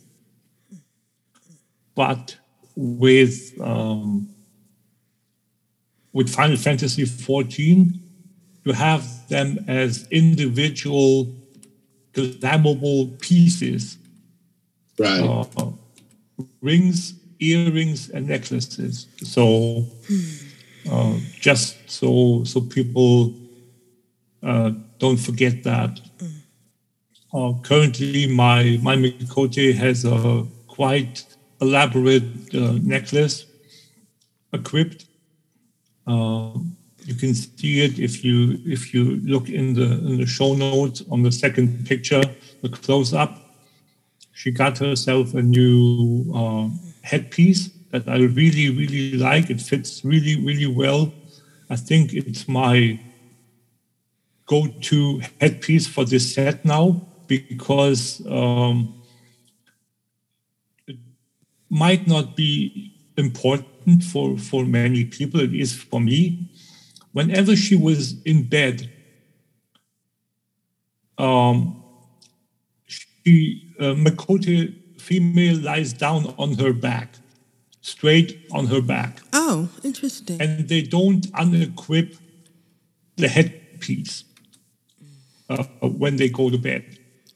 So the problem was that she was using a cowboy hat, and that clipped into the bed, which is totally not how it's supposed to be.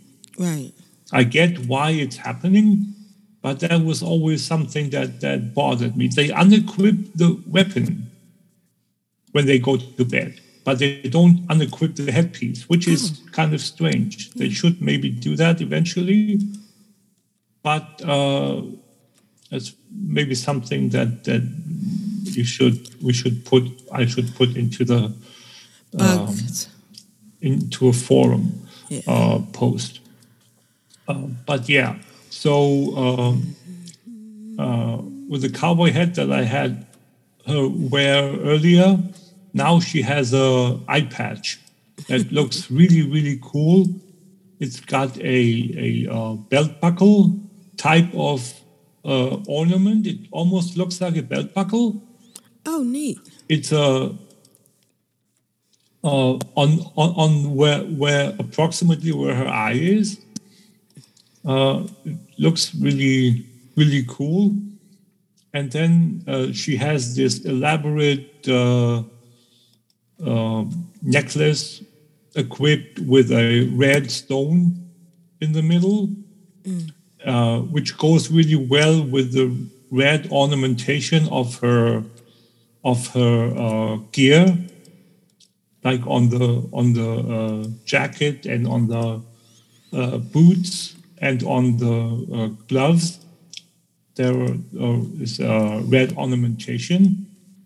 So I found that the red in the red stone in the necklace, that it really worked well together. And the other silver,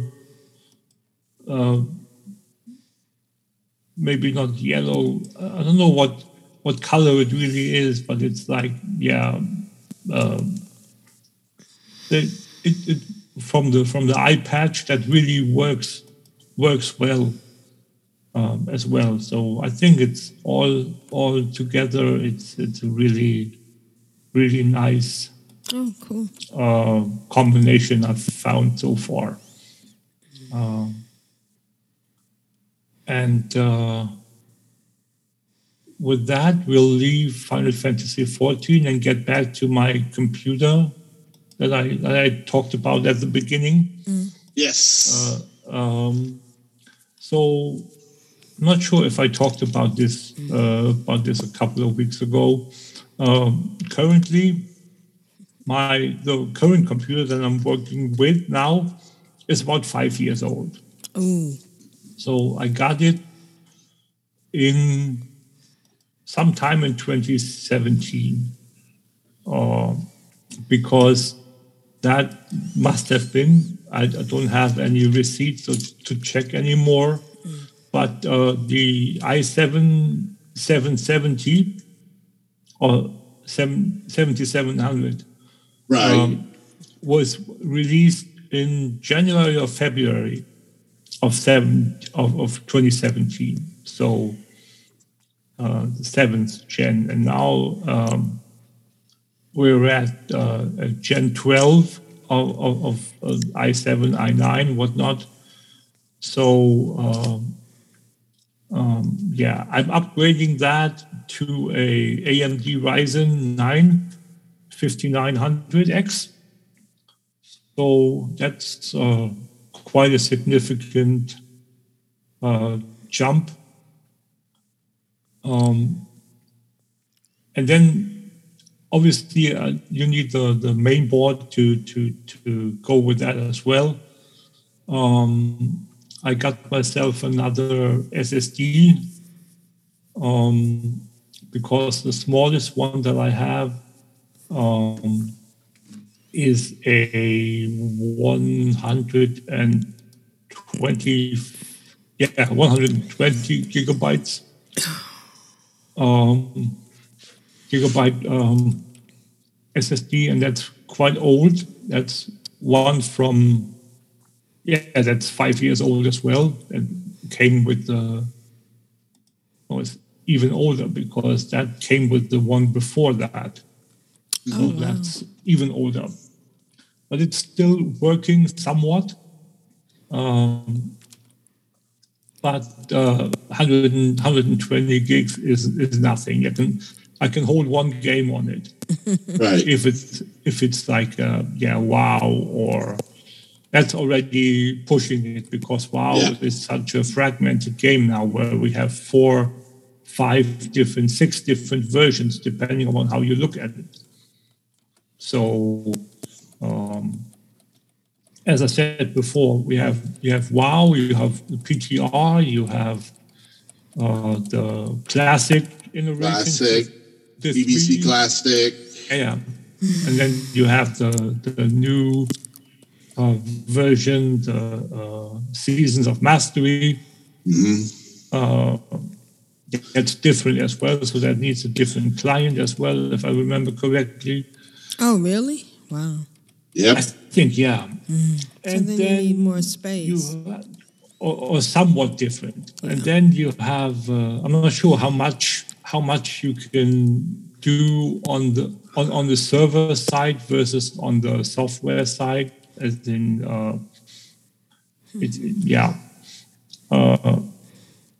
so half of WoW nowadays is texture.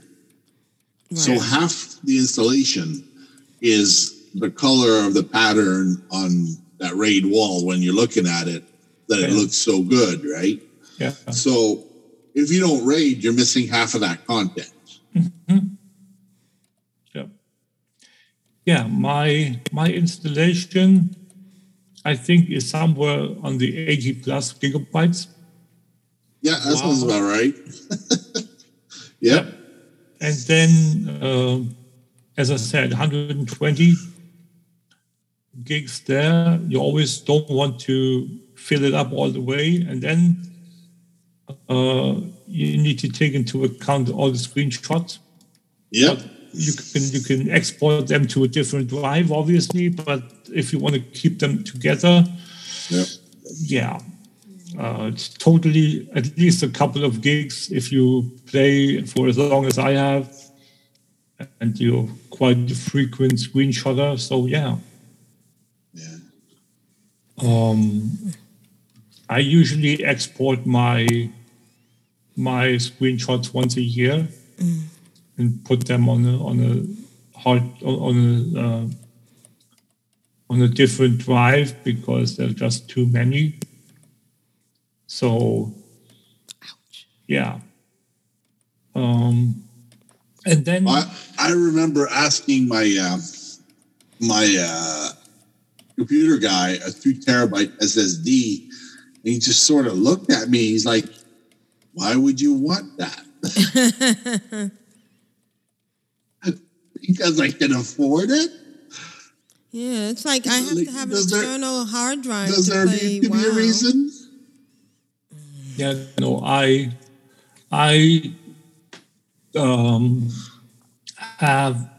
got a 1 terabyte NVMe.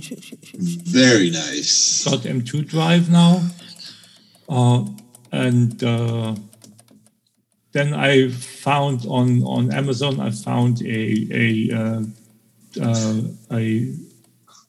discounted or on sale SSD 2 terabytes. Yeah. For 40 or 50 euros off. Wow. So I paid 170 versus 230, something like that. Yeah. 220, 230. So yeah, and for a normal, quote unquote, normal 1 terabyte, I would have had to pay 110. So yeah, $60 on top for addition 60 euros on top for double the size. Yep, that was. I thought if not now, then when? So yeah. Right. So I'm going to put all my SSDs, my SATA storage SSDs into the new case, if I can fit them all.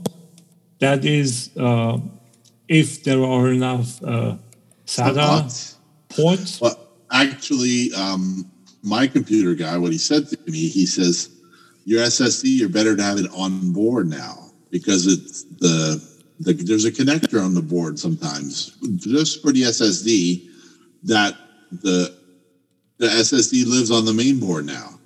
So that's where my 2 terabyte lives, is on the main board. And I don't know what the read-write speed is, but WoW plays good on that. Yeah, that's the NVMe slot. Okay, I don't know what it's called. It's NVMe M2.M2. Yeah. It almost looks like a RAM stick. Yeah. Just has the stick. The heat sink on it. Yeah, no, it has the slot on the side, not on the big end. Yes. So, my current PC has that too already. So I'm going to move that because my new mainboard has 2 of those NVMe slots. Wow. So, one is the new standard is the is the 4.0, and the older one is the 3.0, and the newer one is obviously the one that they are going to build into it. Right. And then the one that I have in my current PC, I'm going to take that one out and then put it in the second slot. So I'm going to end up with quite a few hard drives now. I'm going to end up with 2 NVMEs, and if I can get it all hooked up with enough cables and enough extenders and enough, I'm going to have 4 SATA hard drives. Oh, nice. So you have lots of room. Yeah, I don't know how this is going to be insane. It's just I don't want to waste them. I'm maybe going to keep one of the smallest one in the old computer, just to have it be able to run, and then put the main stuff on there. So in case of emergency, I can switch to that one. But everything else should go, or will go into the new case. So, yeah. And then there is the very last thing I want to talk about is the RAM. Mm-hmm. The RAM is an issue that I was really happy about. Where my old main board, or the current main board, and not so much the main board, but rather the CPU. because the thing is, and I just learned this a couple of weeks ago. Honest to God, I didn't know. And it's how little I know about computers anyway, and I've always thought I knew quite a bit, but apparently some crucial things I don't know. So yeah, what I've learned is that not only is there a upper limit of your RAM speed when it comes to what your main board supports, but also what your CPU can support. That's right. And so the RAM that I bought 3 years ago is 3200 SSD4. No, not DDR4 SSD4. DDR4. And when I got the information that I had to look up the specs of my RAM if it was compatible. He asked me, what RAM do you have? I said, DDR4. Oh yeah, that's good. So, but check it out. If it's old, then it might be better if you get newer. I said, yeah, sure, I'm going to do that. So I went into my task manager, and lo and behold, the speed of my 3200 RAM is only 2133. Oh no! Because my CPU, my i7 doesn't support faster speeds. That's right. Oh, right. So, oops, yeah. But nevertheless, it was good. He said that you bought that because then now you don't need to upgrade because your new CPU has a maximum support. I think he said was either, I can't remember, has the maximum support of 3200. So it's perfectly suited for the new system. So I got an indirect upgrade to my RAM without it being an upgrade, and it was free. Right. Nice. So I didn't have to buy any more RAM, and I still get the higher RAM speed out of it. And how much does your motherboard support for the amount of memory? The amount is 128. Nice. And I have 64, so that's I very don't good. need more. That's very, very good. Yeah, I don't need more than the 64. It's like, no, I don't need that. I bought additional 32 last year. I think last year, Christmas, I thought I'm going to treat myself to a Christmas present. And I bought 2 additional sticks of 16. So now I have the 4 times 16. So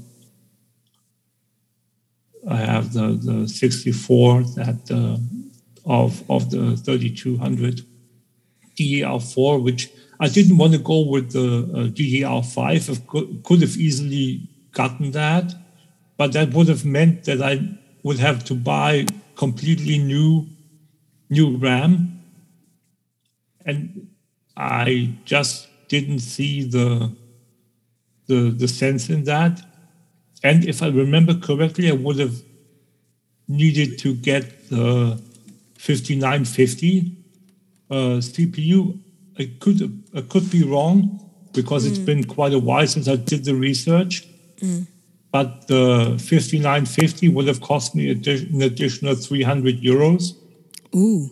or almost that. So yeah, no, that was not going to happen. I'm quite happy with the upgrade that I got. I bought Intel, and my supplier said, get the big one. I said, I can't afford the big one. I don't have an extra $400. She goes, no, get the big one. There's a shortage. Right. So I bought when there was that chip shortage, and it worked out to $50 more. Oh, cool. Because they were sold out absolutely everywhere. That's all you could get was the big one.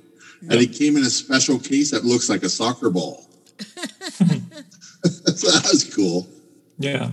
No, just before COVID hit, I got myself the graphics card that I'm using, and then I'm going to transfer over. Yeah. It was just 2 weeks before the 30 series was introduced. Right.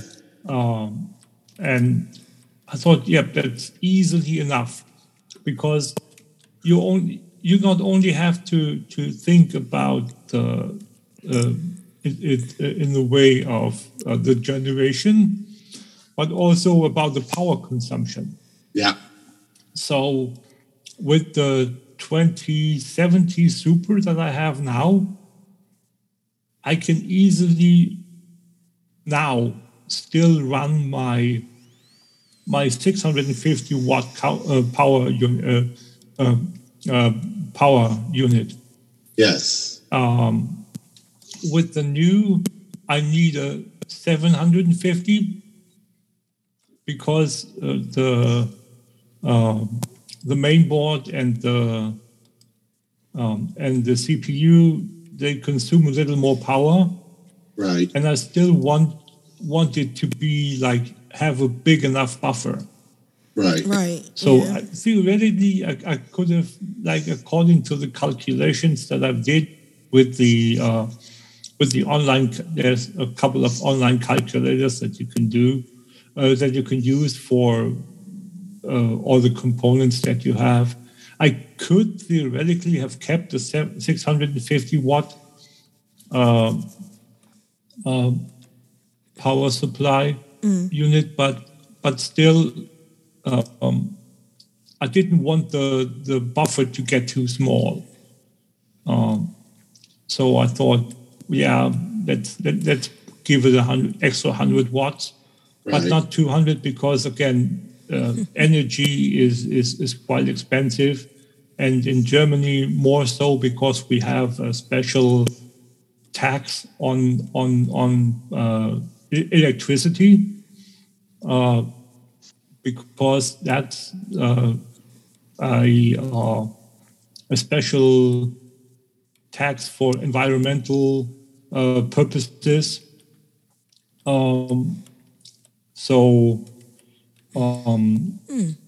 I didn't want to bump up my electricity bill unnecessarily. So 100 watts more is quite significant. At least I feel that way. So I'm looking forward to picking that up tomorrow. And then, by the way, I heard the first rumors last week about the 40 series coming out from NVIDIA. And that's apparently going to blow energy consumption out of the water compared to the 30 series already. And the 30 series is so much more power hungry than the 20 series that I have. So,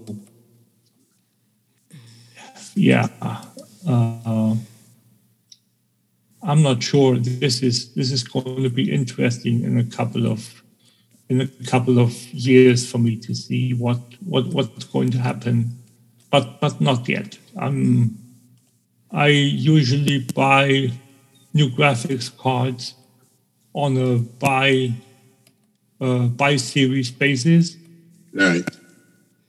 But I don't think that I'm going to be able to or willing to spend on a 40 on a 40 series when I just bought my 20 series a year and a half ago. Well, I think the nice thing about NVIDIA software is a lot of it scales up. When they put out a release, the 2 series is close to the 3 series, so they always put out an update about the same time for both. Yeah, my biggest concern is with the graphics card is the power consumption. I mean, so that is I mean, theoretically, sure, I could afford it. That's not the thing, but I don't want to put a 1,000 watts or 1,600 watts power supply into my. No, that's not going to happen. I mean, people want to do that, and sure, if they want to, they can. But I have other things to do with my money than waste it on a big graphics card. Right. That's what I have in my computers. I have one of the computers has 1,000 watt power supply. And occasionally, something glitches, and there's not enough power to supply everything. So, like I lose my internet, or something will happen that pushes the power curve just a little bit over the edge, and then that 1,000 watt power supply sucks it all in away from the other appliances. Yeah, no, I'm not going to. I'm not going to do that. That's not. As long as the game I play allows me to play the game, right? I'm fine. When we eventually get to WoW or to Final Fantasy 14, when they say you need a bigger graphics card because it's below the spec recommended threshold. Threshold, then I'm going to think about it, but not before that. That's just not going to happen. So, yeah, and that's been my week. Awesome. Good week. Good week, yeah. Hello, everybody. Kyle here. Mash that thing. Yep, that's dead. Yay, whoop, and then just keep going. Not a boring cake in the walk anymore. Awesome, amazing. Talk to you again next week. Take care. Bye. 1. And Kyle writes, hello, everyone. The length of this blast from the past is a bit longer than usual, so I'll keep this email short. Enjoy the blast all the way back from episode 134, circa September 2009. Kyle. All right, let's listen to Kyle's blast from the past. From the way back past. Way back.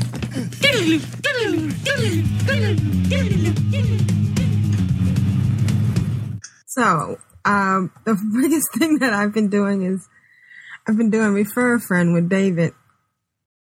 And I have to say again, it's challenging. He wants to read everything. And I did some sugar dadding. You know, I gave him bags and scrolls and stuff and a chance, and I finally told him a little bit about the achievements and stuff. But we've been doing quests at our level together. We did go to I tanked Rage Fire Chasm. Ooh.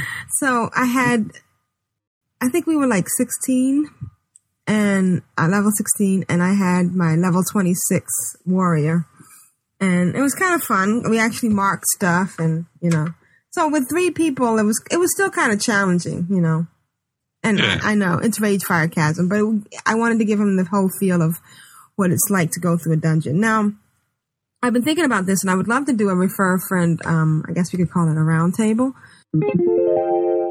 Today is Monday, September 28th, 2009. This is episode 134, entitled RAF, Referring Actual Friends. I'm Aprillian, your host, and with me at the moment is my co-host, Asheo. Good evening, Asheo. Good morning. How are you? Good evening. Good afternoon. Happy lunchtime. Excellent. Right. Really good. Yes, we might confuse people today with the continuity of putting segments together, but we've got them all here, so that's what matters. Stitch them all together and just pretend it flows. So the title of today's episode, RAF, referring actual friends, stems from we're talking about refer a friend, and some people have been using refer a friend to level their alts and multi-box, which, do you think that's what Blizzard had in mind when they developed the program? I don't think that they cared as long as they got more subscriptions. Exactly. And there's those of us, like myself, who have done it a couple of times with their characters. And then there's those who actually, and like myself, have referred actual friends. So today, we have later on in the episode, we talk with some folks that some of our listeners are familiar with from the Bind on Equip podcast, The Witch, Whim, and Temp. And my boyfriend David, who I referred, and we talk about our experience with Refer a Friend. Hey, welcome to Control Alt WoW's Roundtable of Refer a Friend. We're going to start off today with this little interview with my boyfriend David, who has recently started to play World of Warcraft. But as special guest host, and I'm very excited by this, we have 3 experienced Refer a Friend World of Warcraft players, or as you might know them as the Witch, Whim, and Tempest from that awesome podcast, Bind on Equip. Hi, guys. Hello. Hello. Hey. And Glanther is here with us, of course, in continuation of the podcast that has been previously recorded by the magic of computers. Hey, Glanther. I'm here now for the first time for me, but I'm back for the listeners. Right. Conundrum. Some segments of this podcast may be pre-recorded. Void in many states.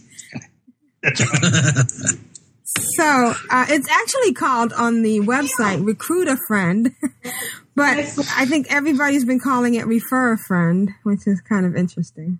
Or RAF. What's really funny is that a lot of people still in the World of Warcraft still don't know about it. The other day while we were playing, we offered to hearth back and then summon one of us because somebody in our party had ran out of arrows. And the people in our party had no idea what RAF was or what Refer a Friend is. So I guess the first thing we should do is explain what Refer a Friend is. Who would like to take that honor? Ooh, Tempest, because she's got the cutest voice. Now listen to Tempest pretend she was just listening. No, I was. And I always thought it was the Royal Air Force. Oh, okay. What's the Royal Air Force doing? All right. Anyway, it's difficult for Aprillian to discuss what it is because she just calls it playing WoW. Recruiting a friend. This is how I play. Oh, it's craziness. Aprillian, the way Aprillian plays is beyond my comprehension. Anyway, recruit a friend. RAS? Yes. Recruit a friend. When you recruit a friend to WoW and you sign up as Recruit a Friend buddies, you get some nice advantages like leveling at 3 times the speed and being able to grant other people levels, and there's a pet involved, although I wouldn't know about that because I'm myself. No, it's a mount, isn't it? Oh, is it? It's a mount. Yeah, it's a mount. Oh, my God. A zebra. It's a zebra mount and I missed out? How did that happen? Even I knew that. I haven't done it for fun. Fail. Anyway. Which anyone would have thought that maybe somebody actually read the instructions. Yeah. Yeah. Or even listened to the host of the podcast they were on. Maybe. So if you have a friend that you think you want to be in the World of Warcraft, you send them basically a 10-day trial and then and a Refer a Friend. They sign up, and then you are linked. And one of the other advantages is you can summon each other, and you can grant levels. For every 2 levels the referred friend gets, they can grant a level to the other person. Can I say, as the friend who was referred, that allowing the person that you're playing with to level ahead of you feels a little bit unfair. I think well, so. The whole idea was that sometimes you might play when I'm not. No, I get it. I just don't like it. Although you can't grant them levels to pass the level you're at. You can only bring them to the same level as you. Yes. Yeah, that's right. Yeah, except that in the process of bringing them to the level that you're at, if they have a few extra experience points from you, then they can level ahead of you, which is what has occurred to us, and I don't like that. But it's not a race. Someone if they were always I'm not naming names, but if someone was sneaky, they could be at 98% and then go, I'm ready for my level now, thank you. It has nothing to do with the fact that I'm competitive or anything like that. No. As our listeners might previously know, from our last and first interview, we have gotten to level 6 in the starting area. We have gone way past that. We are now at level 26. Yeah. And we have done a couple of dungeons. We did Ragefire Chasm in Orgrimmar, and we did Wailing Cavern. Ragefire Chasm and Wailing Caverns. So, what is your feelings now about World of Warcraft? Well, I'm feeling a lot more comfortable with it, having learned how to access the abilities of my character a little bit more efficiently. It's getting to be a lot of fun. Although I have to say that the people that we went into that instance with, it was interesting playing with strangers for the first time. And I hope that we can find good strangers in the future. It was a pug. You're beginning to understand why the word pug is said with so much disdain. Yeah. I think so, because I'm sorry, I'm brand new, but I helped to carry these folks, and that didn't feel right. And never once did they say thank you. No one likes a handbag. It's as simple as that. That's right. And to his credit, David didn't die. We had one interesting. You know the part where you go to after you kill Lord Serpentine, and there's that big, huge beast that you have to kill in Wailing Caverns. Well, it's a huge boss. The mage runs up and hits him. and promptly dies. Calling him what did you call him? I called him, mage? Oh look, a tank mage. Which even from someone who knows nothing sounds ridiculous. Yes. Yeah. Gotta love you some pug. Okay, so now that you've had an instance, now that you've gotten and you've also tried some add-ons. Sure, yeah, the add-ons are. I don't know if they're cheating or not, but they are cool. They're definitely not cheating. No, Blizzard. They're not cheating. Okay, well that's good to hear. Blizzard puts all the building blocks are there from Blizzard so that you can do their work for them. That's right. And when it's really good and it's really popular, they put it in the next patch for you. That's right. Okay, I like that. I like that rationale. I will take that and try and run with that. Well, as proof of that, I'm not sure that you would have used it yet, but there's several mods that have come out, several in-game adaptations that have come out as a result of add-ons like the item rack that we now have. The item manager. Item manager. That is a direct result. Scrolling combat text. There's many things that Blizzard have adapted to the game as a result of popular ads. Yeah, quest tracker. Yeah, the quest tracker. Yeah. Putting the item for the quest up next to the quest. Yes, so that you know what description. it is. Yeah, lots of stuff, which is good because then that means you can take that mod out and you're not draining your computer's resources. Yeah. Yep. Well, that comes from, I think, is more of people who have never done the mods before, that Blizzard likes that mod so much. They say, look, for those who don't understand like how the LUA files work and don't feel like they want to go and write their own macros or write their own mods, they can get this cool mod without doing anything because we'll make a version of it.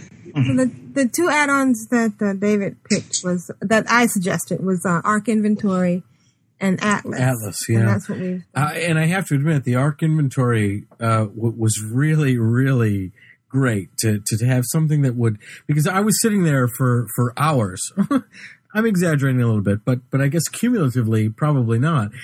Trying to organize my supplies and to have something that would do it was really cool. So tell us a little bit about your character and what you think. Just tell us a little bit about your character and how she's performing. Well, my character is a hunter.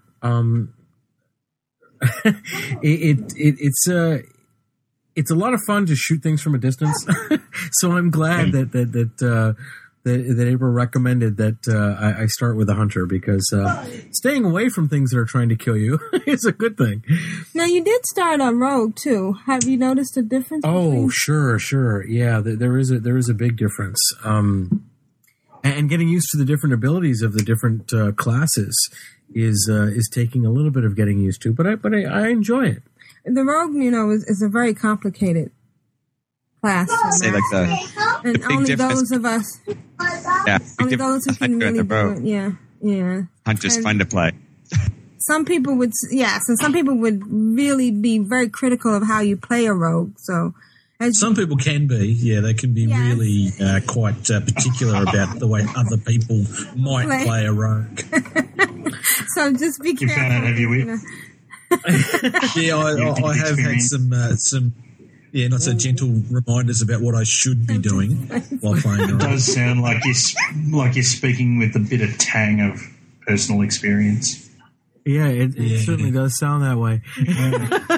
Well, what level have I gotten to with my rogue? It's 12? 12 or 13 on my own, which April was a little bit surprised about, I guess. Right, because we're doing the hunters together, but he doesn't want any help at all with the rogue. Hasn't even taken any bags or anything. Nothing. So it should be interesting to see how he progresses. Let me ask you, David. Do you find does Aprillian have trouble sometimes? Do you think understanding the amount of information that you're having to learn in quite a hurry? No. I have to say she's been very metered in the way that she has attempted to expose me to different levels of thought about the game. And although I if I can toot my own horn for just a moment, I think I do pick up things rather quickly. I have to salute her for recognizing the limits of my pace. And recommending things in an orderly fashion. It's been kind of cool. She's thrown a lot of things at me, and there are times when I reach a saturation point where like, whoa, okay, I can't go beyond this point, but it doesn't last for long, and she's been very good about introducing me to new aspects of the game as I've needed them. Yep. What is your most hardest thing that you think is about the game? What has been most hardest? The hardest part about the game is really just mastering the keyboard interface. I mean, you can think what you want to do much more easily than you can manually manipulate the keyboard. And remembering where each ability is. I mean, as you gain new abilities, let me backtrack a little bit. When you start out, you assign certain keys to certain abilities. As you gain abilities, you end up changing the location of those abilities on the keyboard. And so developing a way of thinking that is geared toward finding the ability as opposed to finding the key on the keyboard has been something that's very different for me. Most of the first-person shooter games that I've played, it's very static. This key does this key does that. With this game, as you add abilities, you have to reorganize how you access particular skills or abilities, and that's been it's been fun, but it's also been challenging. You're constantly shifting the way you think too, aren't you? Because something that's been your bread and butter attack for 10 levels might suddenly become redundant. So not only not only is it no point using that anymore because you've got something way better, but you've then got to move it, and where that key used to be, there's now something new there.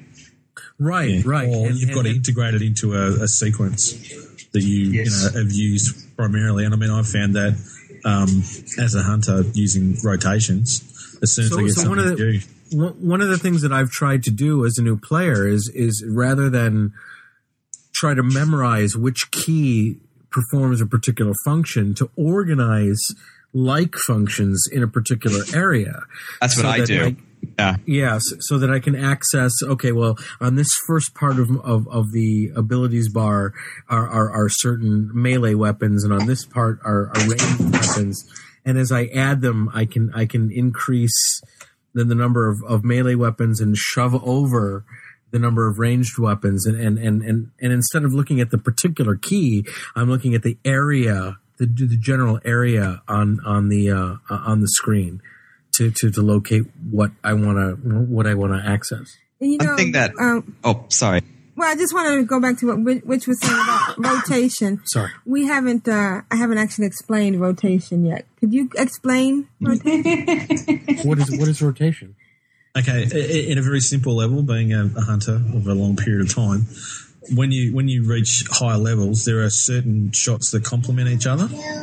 So you might do shot 1, shot 2, shot 3, and then repeat that in a sequence. Depending on shot 1 will add extra damage to shot 2, shot 2 will add extra damage to shot 3, but you need to do shot 1 first. I completely understand what you're saying, but I am so far from actually, grasping what those correlations might be. And also, some of it's based on the cooldowns, right? Right. Yeah, that's exactly it. You've got instacast 6-second, 12-second cooldowns. Sure. I'm just trying to think. One of the probably bit Serpent Sting. That'll proc if you're a survival hunter. You'll get crits off that, so that increases your explosive shot. There's a whole bunch of things that will work in together as you get steady shot sort of will always be there. And always use steady shot. Always steady shot. Always steady shot. Yep. So wherever you put that, you can leave it there. Yeah, just park it there, and remember you need that all the time. So what's a crit? What's a crit? Sounds like a derogatory term for somebody in a pug. Oh, you crit. Yeah. This is like an Australian slang term for an idiot. Yeah, crit. No, I'm serious. What is a crit? When you do critical damage. Yeah, okay. When you do critical damage, it's an increased volume of damage based on a particular. It's out of the random number generator, and you have your agility for hunters increases your crit chance. So the higher number of crits, if you have a 33% crit chance, that means that approximately 1 shot in 3 may critically hit to do extra damage. Okay, that's just wrong. No, we have I'm not saying anything. Okay. It's just wrong. But I do have to say. I'm sorry. Wem just texted me something, and I can't say it because we have a clean tag, and I know exactly what he said too. Oh, Tempe, give me my keyboard back.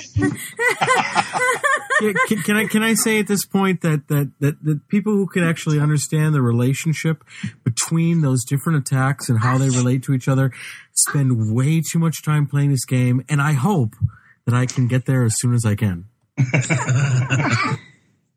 Good save, David. Good save. Great. Okay. So I just want to add that I am really excited about having David play. I feel like I'm joining the ranks of some of the most blessed people in World of Warcraft, such as Wem and Tempest. I envied you guys for so long, and I'm looking forward to more playing with David as he gets more developed. Oh, that was so wonderful.